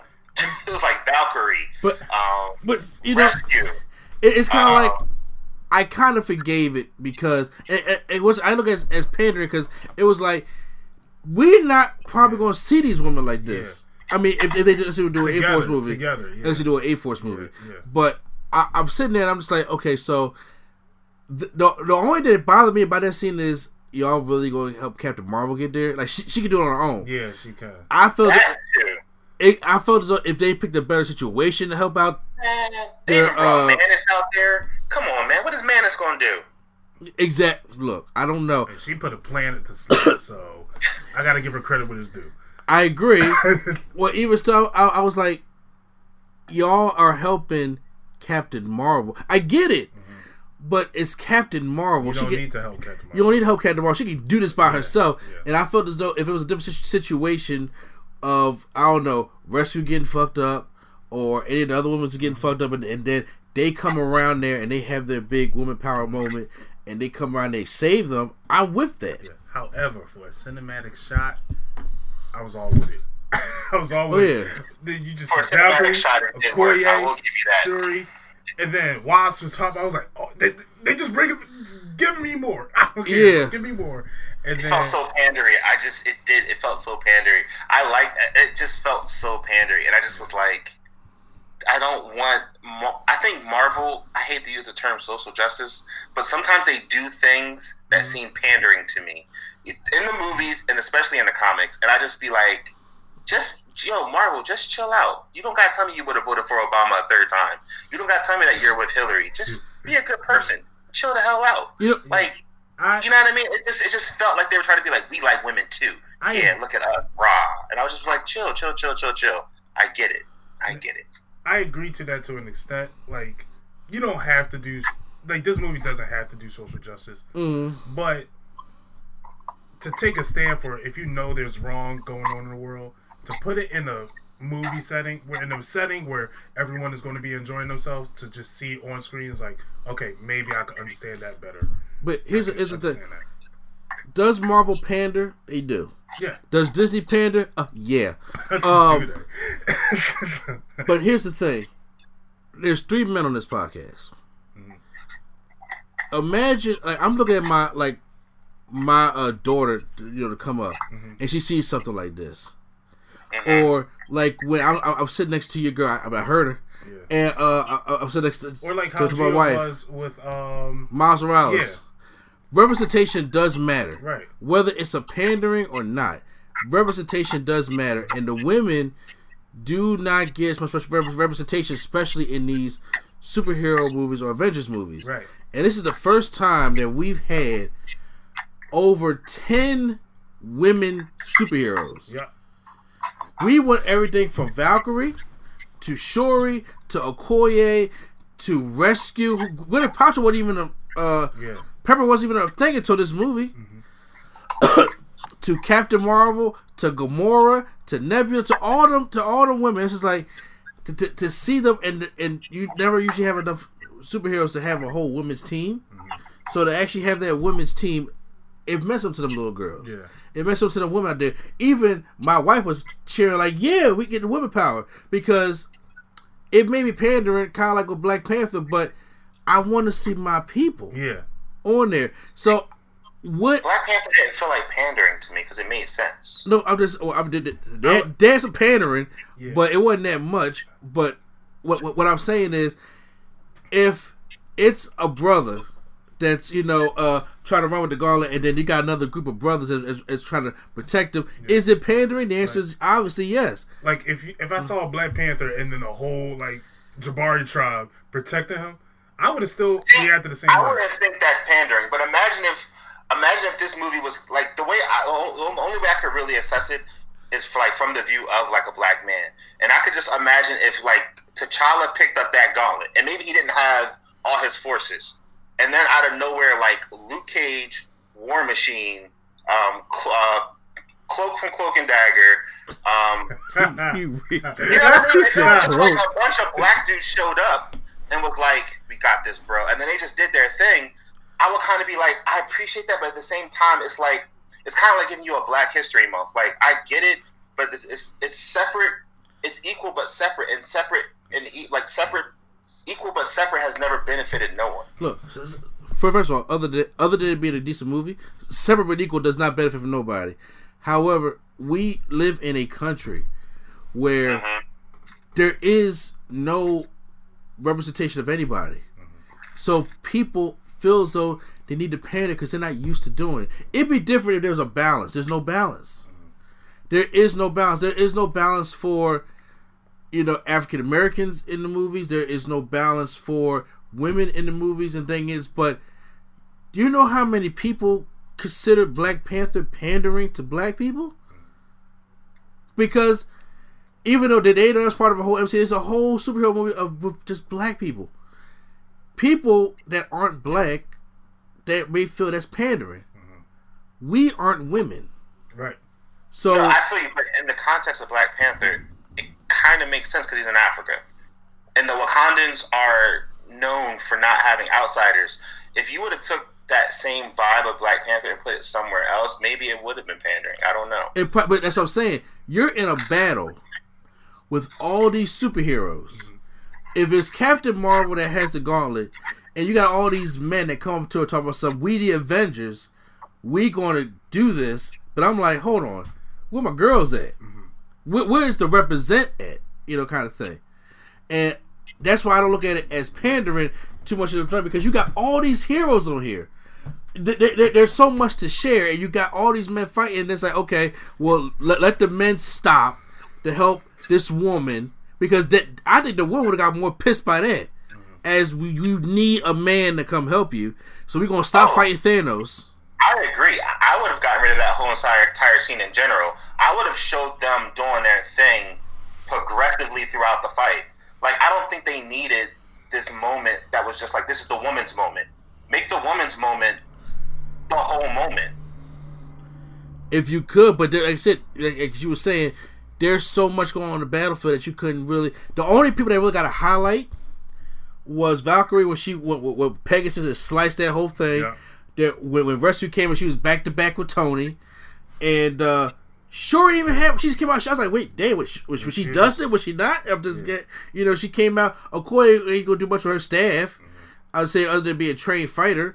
And you look at the other women like Gamora, she out there just shooting shit. So it's like, what big moment could you give these Hawkeyes, as you would call them, unless they all team up together? Because if you put them all next to Captain Marvel, I think that's really limiting them, and I think that's what bothers me.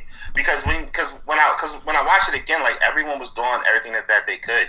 Like, the Jabari was out there like fighting and everything else too. Like, I'm cool with it.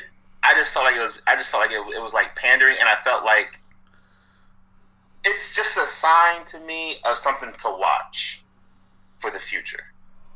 Like, because it's kind of one of those things where it's like, sometimes the gifts are really the curses in a way. You know what I mean? If they gave you an A-Force movie, would you be upset? An A-Force movie? I mean, they tease. As long as the movie's good, I'll watch anything. You know what I mean? If you make it make sense, it's popping. Like, make it work. If it look good, it look good. If the story makes sense, the plot's good, the action's popping, I'm 100% there. I agree. But one thing, I just felt like that one scene and the way they set it up, I would have set it up a little bit. I wouldn't have made it look. I personally would have made it look a little bit more organic, if I could. Like, I would have made it look a little bit more organic. Granted, it was, because like I said, this whole thing was his comic book. And the way they all lined up, just like, we going to just kind of like stand here while Captain Marvel just flies over us and go take. I get it. It was very cheesy to that effect. I get what they was trying to do. Okoye created a big path for Captain Marvel. She definitely that staff. Yeah, so it's just like, okay, I get it. It wasn't, I think Infinity War did have more organic, but still, for either one of those movies, I wouldn't call it pandering. That's what I'm saying. That's the same thing with me. Because that scene meant a lot to me. Because I was like, man, this is like, we haven't seen this many women. And personally felt bad because it's like Black Widow's gone. Yeah, she didn't even get to be there, and she was throughout all these movies. So that kind of bummed me out too. That was like, damn. But we got it. It's like she died for this. Yeah, I kind of accepted that for it. So you know what's wild? And when it was in Infinity War and like the girls took down like whatever, I didn't look at it as pandering. It just felt organic to me. Like, you know what I mean? It kind of just felt like, well, this one was happened to be there and that one saw that, and then they just kind of like worked it out. Like, that's all I'm saying. It's just like, I just wish it would have flowed a little bit more organically. I got you. That's all. Because it just seemed like, you know what it seemed like? It seemed like that Captain Marvel stand-up moment. And I totally hated that moment too, because it just didn't seem, it just seems like Hillary Clinton saying she got hot sauce in her purse to me. And it's just like, you don't got to say that to me. Like, I agree with you on that one. Just be chill. I chill. Like, that's all it felt like to me. It felt like they were trying to be like, look, we have women and they're strong. And I'm like, I know you have strong women. You got Captain Marvel. She just blew up a whole ass ship. Chill out. Just show them doing cool stuff. My last point, the only thing is, I felt Captain Marvel, the movie, was more pandering towards women than that scene was. Oh, yeah, 100%. I think Captain Marvel, the movie, was doing a lot. And I was just like, that stuff right there, I was like, you don't need to do all this. We got the point. That's what I was like, this little cheesy shot right here, I'm fine with it. The Captain Marvel movie, that's pandering. Can we talk about Captain Marvel for a second? Because I watched the Captain Marvel movie, and I put a lot of that, what I didn't like on that movie, on the directors and the writers. And I was like, I want to see what happened when the Russos get Captain Marvel. And the Russos got Captain Marvel, and she was doing her thug fizzle. Like, she stood up to Thanos. She showed her power level, which was cool. But, I don't think I like Brie Larson as Captain Marvel. I think that may be the problem. I'm not sure I like Captain Marvel as a character. I'm thinking that's maybe the problem. I heard there's something about it that just doesn't work. I gotta see her growth. I don't know. Like, it just didn't. I was not feeling Captain Marvel, and it makes me sad because I was really hoping that my blame was because of the writer director of the movie. But even with the Russos and their masterful directing, when she came down and she was giving it to Thanos, I don't think I like Brie Larson as Captain America. Well, as Captain Marvel. Well, they shot Infinity War before. Endgame. The Russos had her first before Captain Marvel had her. So it was like the directors for Captain Marvel had to play on what they gave them. It could be we don't like Brie Larson. It could be a thing because the character. I'm not into the character. Like y'all know me. I've said this is my Captain Marvel right here. Yeah. Shazam is my Captain Marvel. Right. But I'm just saying. But as Carol Danvers Captain Marvel, I was just never really into her as a character. Right. I wasn't into Marvel neither. So I'm just saying. So I don't. It's not about a woman thing. The only Marvel I was into was Kamala Khan, right? Yeah. That was the only one I was really into. I like Captain Marvel in the Ultimates. I think she's crucial, and I appreciate the level that they do, and I feel like that's where the Avengers are going to evolve into, is the Ultimates, and deal with more bigger scale events. I really, really think I don't think Brie Larson has found, kind of like how it took a while for Thor to find his footing. Because when Thor first came to the scene, I was not a fan. Fair. And he had his, but now, oh man, I love him. Yeah. I think he's great. I just think she's just kind of hasn't found what makes. Not everyone could be a Robert Downey Jr. where he jumps into Tony Stark and you love it from the beginning. Right. Like you know what I mean? Yeah. Like I said, I'm gonna give her I gotta give her her movie. I gotta give her a fair chance to really. But if the same director's coming back for Captain Marvel 2, it ain't gonna be much different. And I don't know. Probably, they need to figure it out. But again, I'm gonna just give her a fair chance. But the thing is, how can you tell somebody they're losing when they winning? Exactly, and you can't. Captain Marvel as a character is so strong. Like, she was really giving it to Thanos to the point where, I don't know, I feel like she could have just ripped his arm off or something. Like if she wanted to. She wanted to, yeah. See, it's hard because, like I said, when you tell somebody that, like, we all sit here and say, like, we really just not feeling with Captain Marvel. But the bank does not show exactly. that at all. The bank is showing it's a $1 billion movie, and it's still making money. Yeah. She comes in, she's like probably the strongest Avenger they got, and you know she got to do. First of all, I don't know how you felt about that, but I think they was pandering a little bit to the LGBT community with her at the end. You know, with the new haircut and the pantsuit. I know she says she wants Brie Larson says she wants Marvel to push more LGBT. I mean, I'm all for that, but I gotta like you first. Yeah, right. Yeah, like, I gotta get into your character. That's definitely not Captain Marvel's character in the book. So if they do something like that, I mean, I don't know. You just gotta make it make sense to me. I know a lot of my LGBTQ friends think like they were asking me like, "Yo, is Captain Marvel? Is she gay?" And I was like, nah, she just like pantsuits and shortcuts. Like, that's just kind of her jam. She's actually with Rhodey. She was with Rhodey for a while, so she's down with the swirl. Yeah, but they were doing something about her and Valkyrie. Yeah, I heard something about that. Yeah, and I'm like, that like did the direction that they're trying to go in, because it showed in this movie that when Joe Russo did his cameo of him being an openly gay character, and I was like, that it was planting the seed. Yeah. Of to see, you know, how things, you know, will translate to that. I don't know if they'll do that with Captain Marvel. I feel like there will be characters that come in.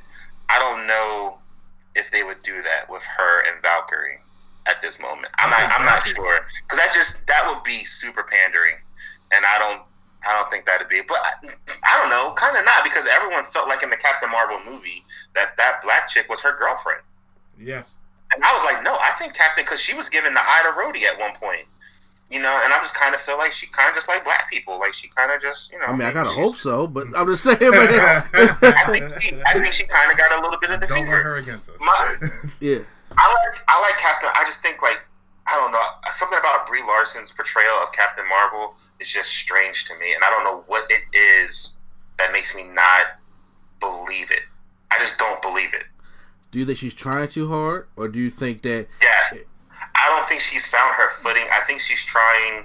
You know how Chris Evans became Captain America in real life without trying to become Captain America. Yeah. To the point where he was beating at the president. I think Brie Larson showed up trying to be that without, like, from day one, without just like, it didn't feel organic. The things that DC is doing now, and this is like, I have some comments about where I think the future of Marvel is going to go, and I got some thoughts that I would love to get in with y'all toward the end of this, maybe. Yeah. But I kind of feel like a lot of things are starting to feel like staged, and it's not feeling organic as it should.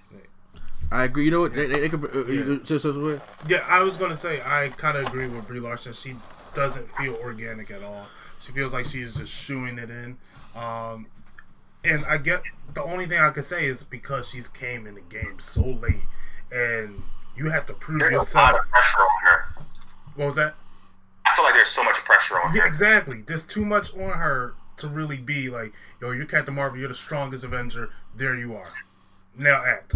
And it's like, there's a lot that she has to do that, like, we personally didn't agree with it. Like, we didn't like her in the first movie at all. No, I was a fan. We didn't like her. We didn't like her in Endgame because she did nothing as far as mentality or growth-wise. Mm-hmm. So it's... I gotta give it to like to what we see next with Captain Marvel to really be like, okay, hopefully it'll turn around like what you did with Cap in this movie. Yeah, like that's what I'm looking for, more redemption to make me feel like, why should I care? Even Black Widow had to check her and be like, yeah, what are you doing? Yes, like we work as a team here. Like talk to us. You know what I mean? And it's just I don't know. They just need to. They need to figure out what they're trying to do with her and do it. It just seems like they want her to be Superman, and you can't just be Superman. You gotta put in the work to be Superman. But Superman didn't have arrogance. Yeah. And I mean, that Snyder Superman definitely had a chip on his shoulder. I mean, yeah. After a while, he did. He was a very angry Superman. Next time I see the bat in the sky, don't come. Yeah. Excuse me. But yeah, like a good example is. What was that? I'm sorry. Oh, no, I was just talking trash on Superman. A good example is Black Widow. I didn't like her for a good amount of movies until here. where she showed redemption, and hopefully we can get that with Captain Marvel. So okay, well, to go on to our last point on this podcast, I think we're doing pretty good time. The future of the MCU. Yeah. So we see the time travel thing. This is the end game. Beautiful way to send them off. I like how the original six got their signatures. I love that. At the end of the end credits, and then they actually show everybody was showing clips of their movies and stuff behind them and everything. And I was like, this is a big fucking cast. Yeah. So the future. Because I told everybody, don't look for the extra Fantastic Four shit. Don't look for that. Don't look for that in Phase 4. Yeah, don't look at that at all. So, I think you're definitely getting Fantastic Four in Phase 4. So, okay, I was about to ask you. So, I want to hear your thoughts on the future of the MCU. Okay, I think Fantastic Four is definitely coming in Phase 4. I think they're going to come through like Guardians of the Galaxy came through in Phase 2. Yeah. Phase 2. Yeah, Phase 2. I think only because Marvel loves the Fantastic Four. They are the first family.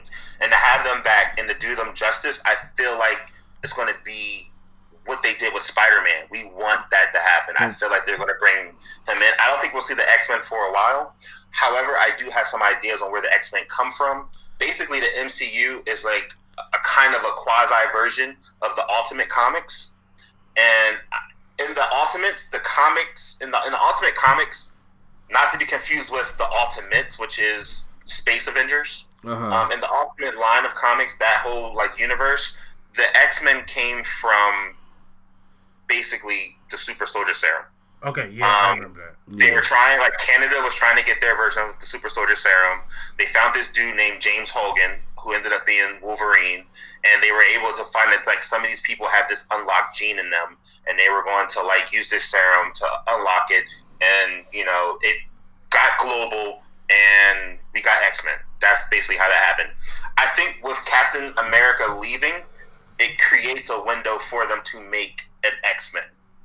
Like a great race for the next Super Soldier Serum. Mm-hmm. I think that's kind of where the X-Men might fit into. I definitely think they're going to go space. I think we're going to see a lot of... They're already talking Eternals. Guardians of the Galaxy is definitely on track. They're going to bring in Adam Warlock, who is literally Space Jesus. In the comic books, I think we'll see the Celestials. They've talked about the One Above All. They've talked about a lot of these really, really big gods, basically. I think we'll see those coming forward, and I don't think we'll get an Avengers movie for a long time. And when we do get the Avengers movie, I feel like they're going to be fighting like a Galactus level person. Honestly, that's what scares me though. When you get to the One Above All, Galactus, the Celestials, they're not meant to be beat. Yeah. And the way that Disney and Marvel have planned out these Avengers movies is they have to win. Yeah. Even in Endgame, they just reversed the snap. And I'm like, it costs some sacrifice, but I'm just saying, but in reality, they have to win. And I'm like, even in the comics, those beings, even if you read DC, Justice League never beat Darkseid. Right. He just goes back to Apocalypse, and they send him back. They never beat Darkseid.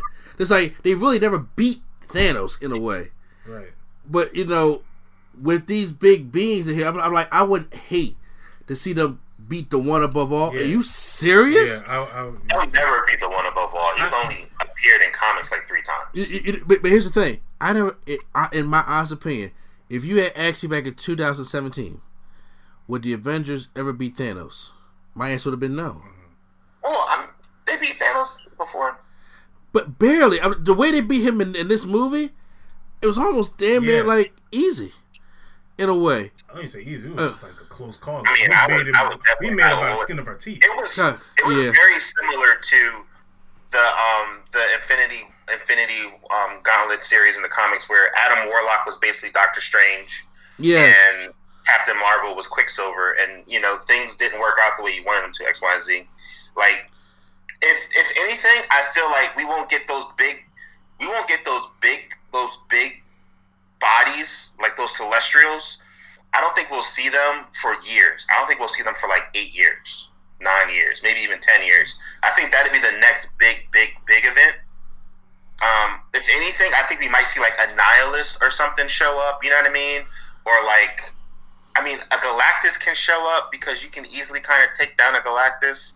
Like, I could see those type of dudes showing up, kind of like how Rowan showed up, and Ultron showed up. Ultron's a threat. He's a real fucking threat, and they kind of dealt with him in Avengers too. I would start smaller scale, do like Doctor Doom or Skrull War. Yeah, Skrull War, Skrull War, Secret Invasion. Yeah. However, the way they painted the Skrulls in Captain Marvel makes me question the Secret Invasion. Here's my thought. I think now, as we left Endgame, the X-Men are already here. Oh, yeah. Because Cap fucked the timeline up. Yeah. I think they're already on Earth. They just don't know it yet. Yeah.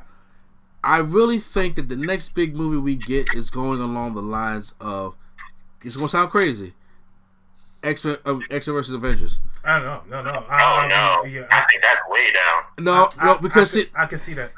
I'm going by MCU Disney standards. Because the more and more I try to, analyze these movies before they come out. Actually, you got a point. Yeah, you got a point. I can see that, actually. Yeah, because the more and more I try to analyze these movies and I try to break it down, I'm like, I realize one thing. I get too nerdy. Mm-hmm. And I listen to, Mark, I listen to you when we talk. I listen to you, Sway. I even watch Comics Explained. I watch everybody have all these theories. And I see too much comic book knowledge in there. Right. And they never really get that into it. Right. There's always something simple on the surface that the casual fan can handle. Mm-hmm. So I'm like, the only thing I can think of that come up, because you don't want to go to the one above all, you don't want to go to Galactus, you don't want to go to Celestials, you don't want to go to these all-powerful beings that you're not supposed and can't beat. The what thing I can only think of is the next movie leading up to is like, okay, the X-Men versus the Avengers. Yeah. And that way, you're not going to get the whole Hope storyline. If you do, it's going to be a very watered down version of it, because then that way you're introducing the Phoenix Force. Yeah. And then we don't need that. I'm saying you don't need to do all that. But I'm just saying, but it's kind of like, how Civil War was not the Civil War from the comic book. Right.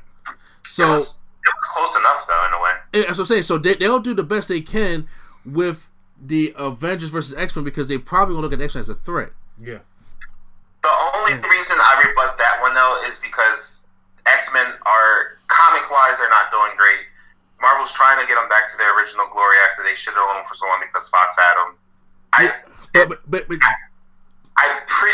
put this on.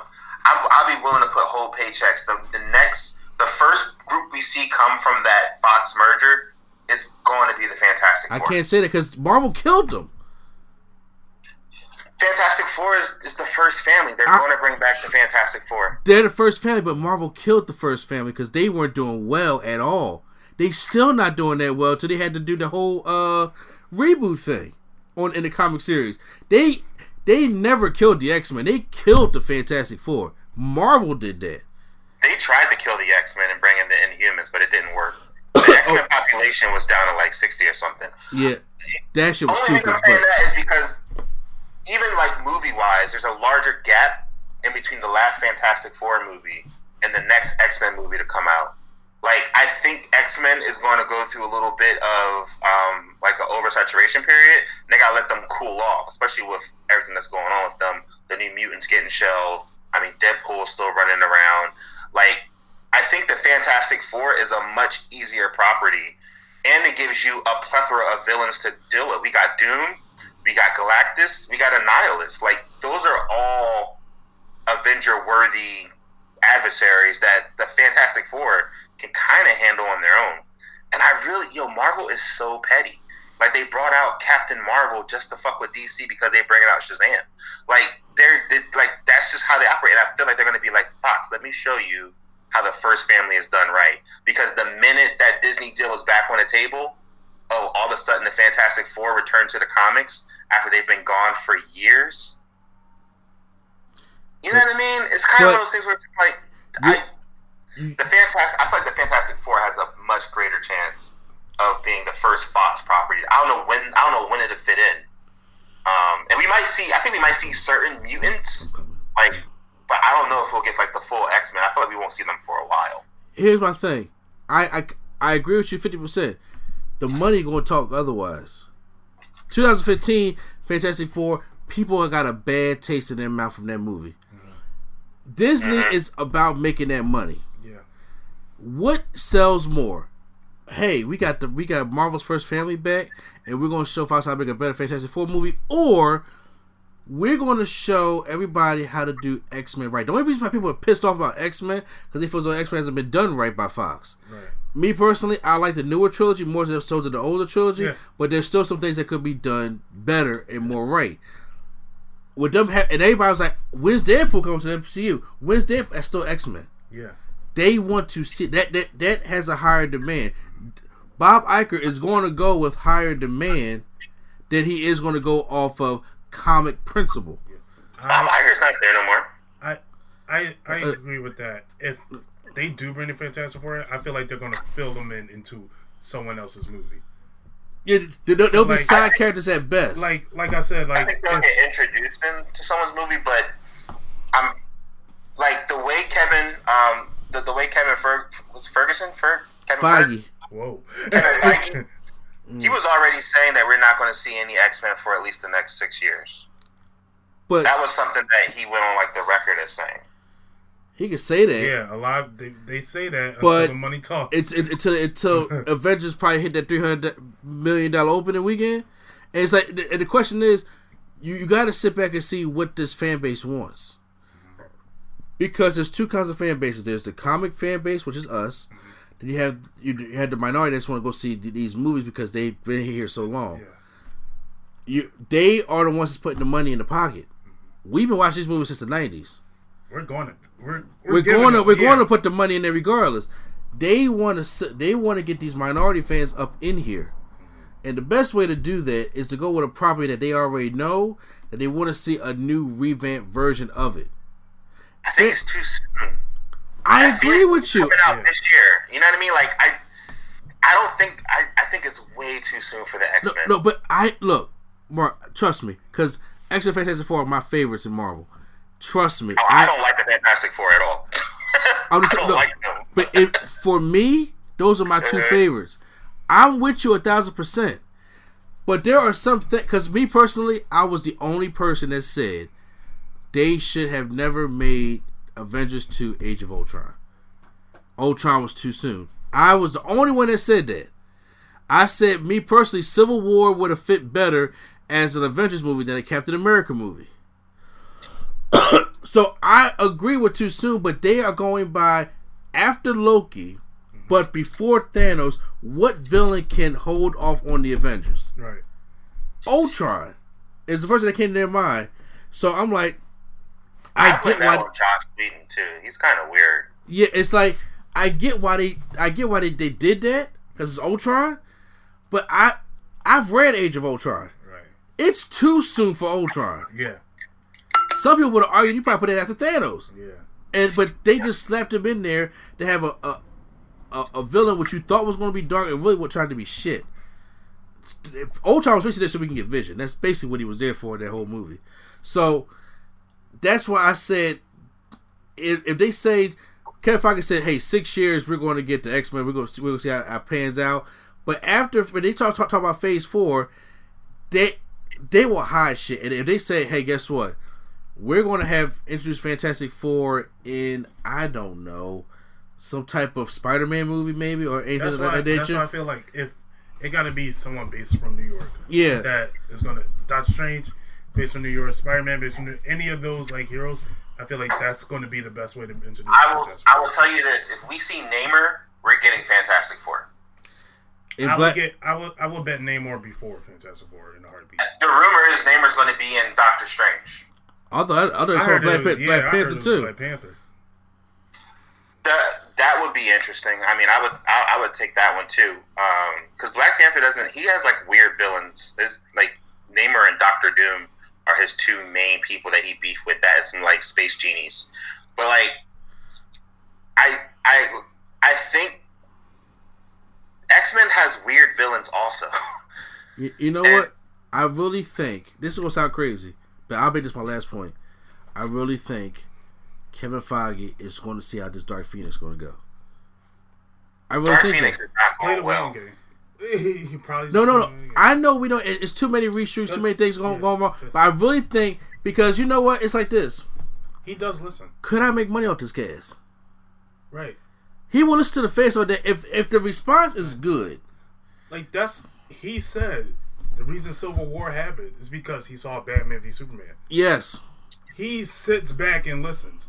We can't like he listens and watches. Where we as fans, argue about which is better, Marvel, DC, and we hate. He don't care. He watches. He studies, and I really think it's like okay.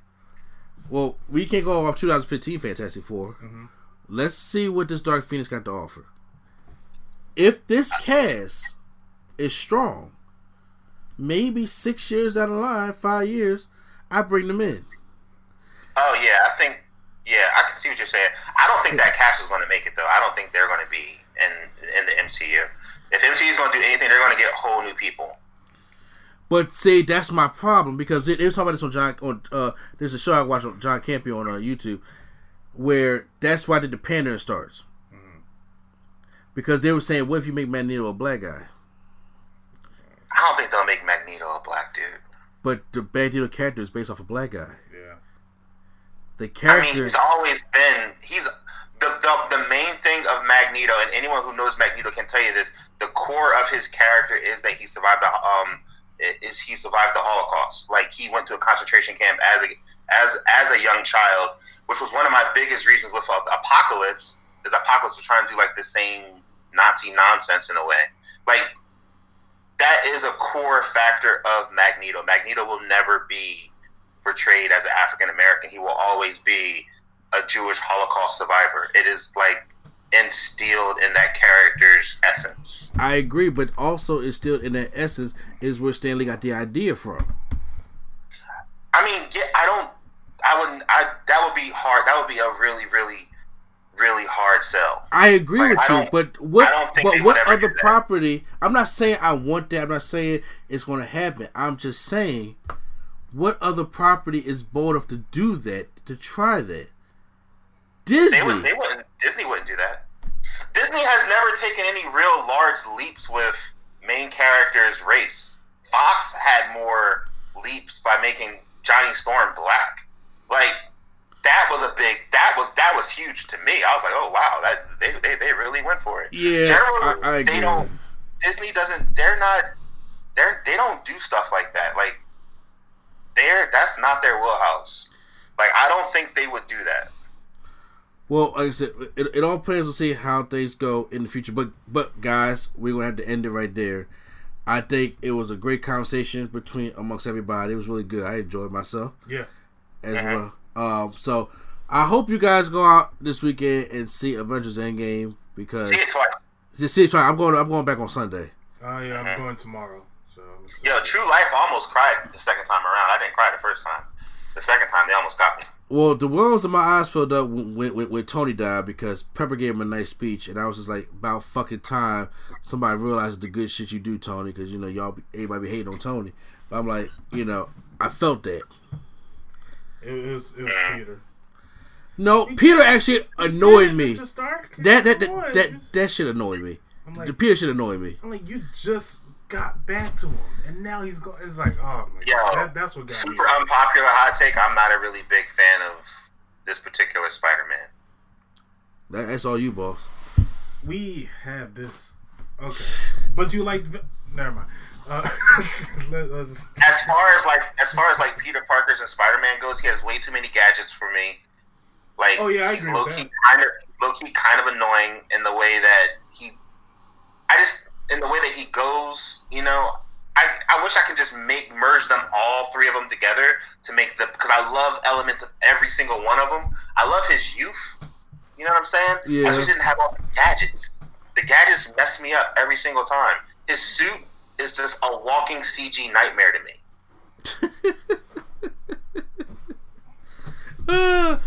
Oh my goodness. Death Sting. They call me Freddy Krueger because I'm coming after. Like, see, you probably the kind of person that frequently, like, when they go to sleep, you wave to them in their dreams.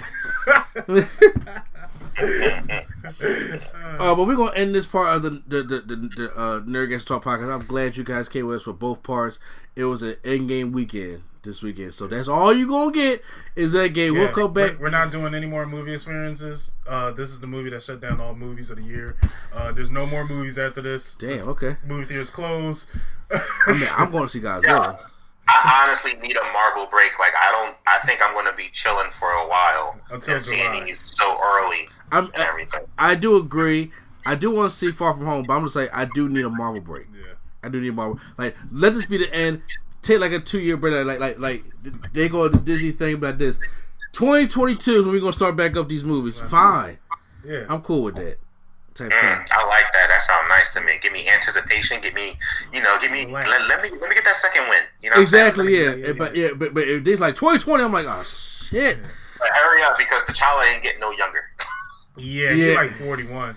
Although Tom Cruise is 56 and he's still. You look. I don't care. We record it now and save it for 2022. You know what I'm saying? Yeah, I can do that. Yep. Do that. Y'all can record like shitload of movies now and just save them. Yep. You know what I'm saying? It's a hard drive. Y'all got a hard drive. Exactly. So working on your Disney Plus series. Make sure you guys check out Spaces Philly, the production we are a part of. Check out the Lulu and Pop and the Lulu and Pop Horror Show. Along with both sides, you guys can find us also the No Gimmicks Needed Wrestling Podcast, the Nerdgasm Talk Podcast, and Turntables Hip Hop Culture and Beyond. Find us on all the podcast apps such as Stitcher, Google Play, and Apple Podcasts, along with YouTube Premium. Mark, thank you for coming on the show. Any other? Yep, any social media you want to let the people know where you're at, and of course, promote that little web mini series you got going on. Yep, man. You can find me on Instagram and Twitter under Mark Randall 3RD. Check us out at Spaces Philly on Instagram and Twitter. We got The Life of Kofi. We're actually starting production on that next month. We're doing casting calls soon, so check the social medias and check that out. Also, every other week, you can listen to an episode of me and my wife talk about horror movies and get day drunk with the Lulu and Pop Horror Show. Next episode is The Curse of La Llorona. I wanted to see that, and I was like, I don't know if I should. I heard so much crap about it. Over Pet Sematary? Well, I know Pet Sematary. People say Pet Sematary was pretty good, though. No, yeah, or a lot of crap over it. Well, one is in the comments. We actually reviewed Pet Sematary, so go check it out, and you can hear our thoughts about it. Okay, cool. I thought it was. I thought it was interesting. I just want to hear his It Chapter 2 when it come out later this year. Oh, can y'all do It? Yeah, It Chapter 2. I want to hear It Chapter 2. Yeah, we'll probably do It before we do It Chapter 2. Yeah. Because the first It was, there were some moments in that truly terrified me in the movie theater where I was like, yo! Good to get suspended in movies, man. I tell you it is. That was a great movie. It was. I love that movie. Alright, so once again, this is NC, the place to be. Channel Train Mr. A&D. First of all, Mark, were you done, or do you have any more to give out? I didn't want to cut you off. Oh no, I was done. I mean, I feel like we've been going for a minute on this. Oh, got you. Yeah. So once again, this is NC, the place to be. Channel Train Mr. A&D and the anime hero Swag on Zero. Mr. Stark. Oh, God. And Q Flow, wherever you're at, take us out.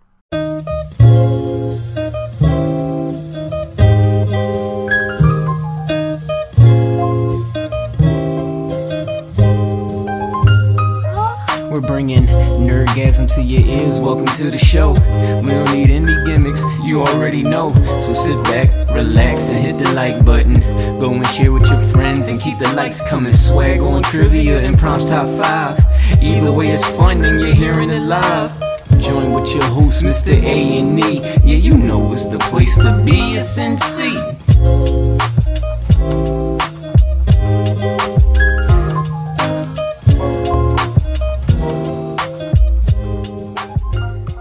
You could save big when you bundle your home and auto with Progressive, but when we just come out and say it, it feels like it falls a bit flat. So we're going to use humor.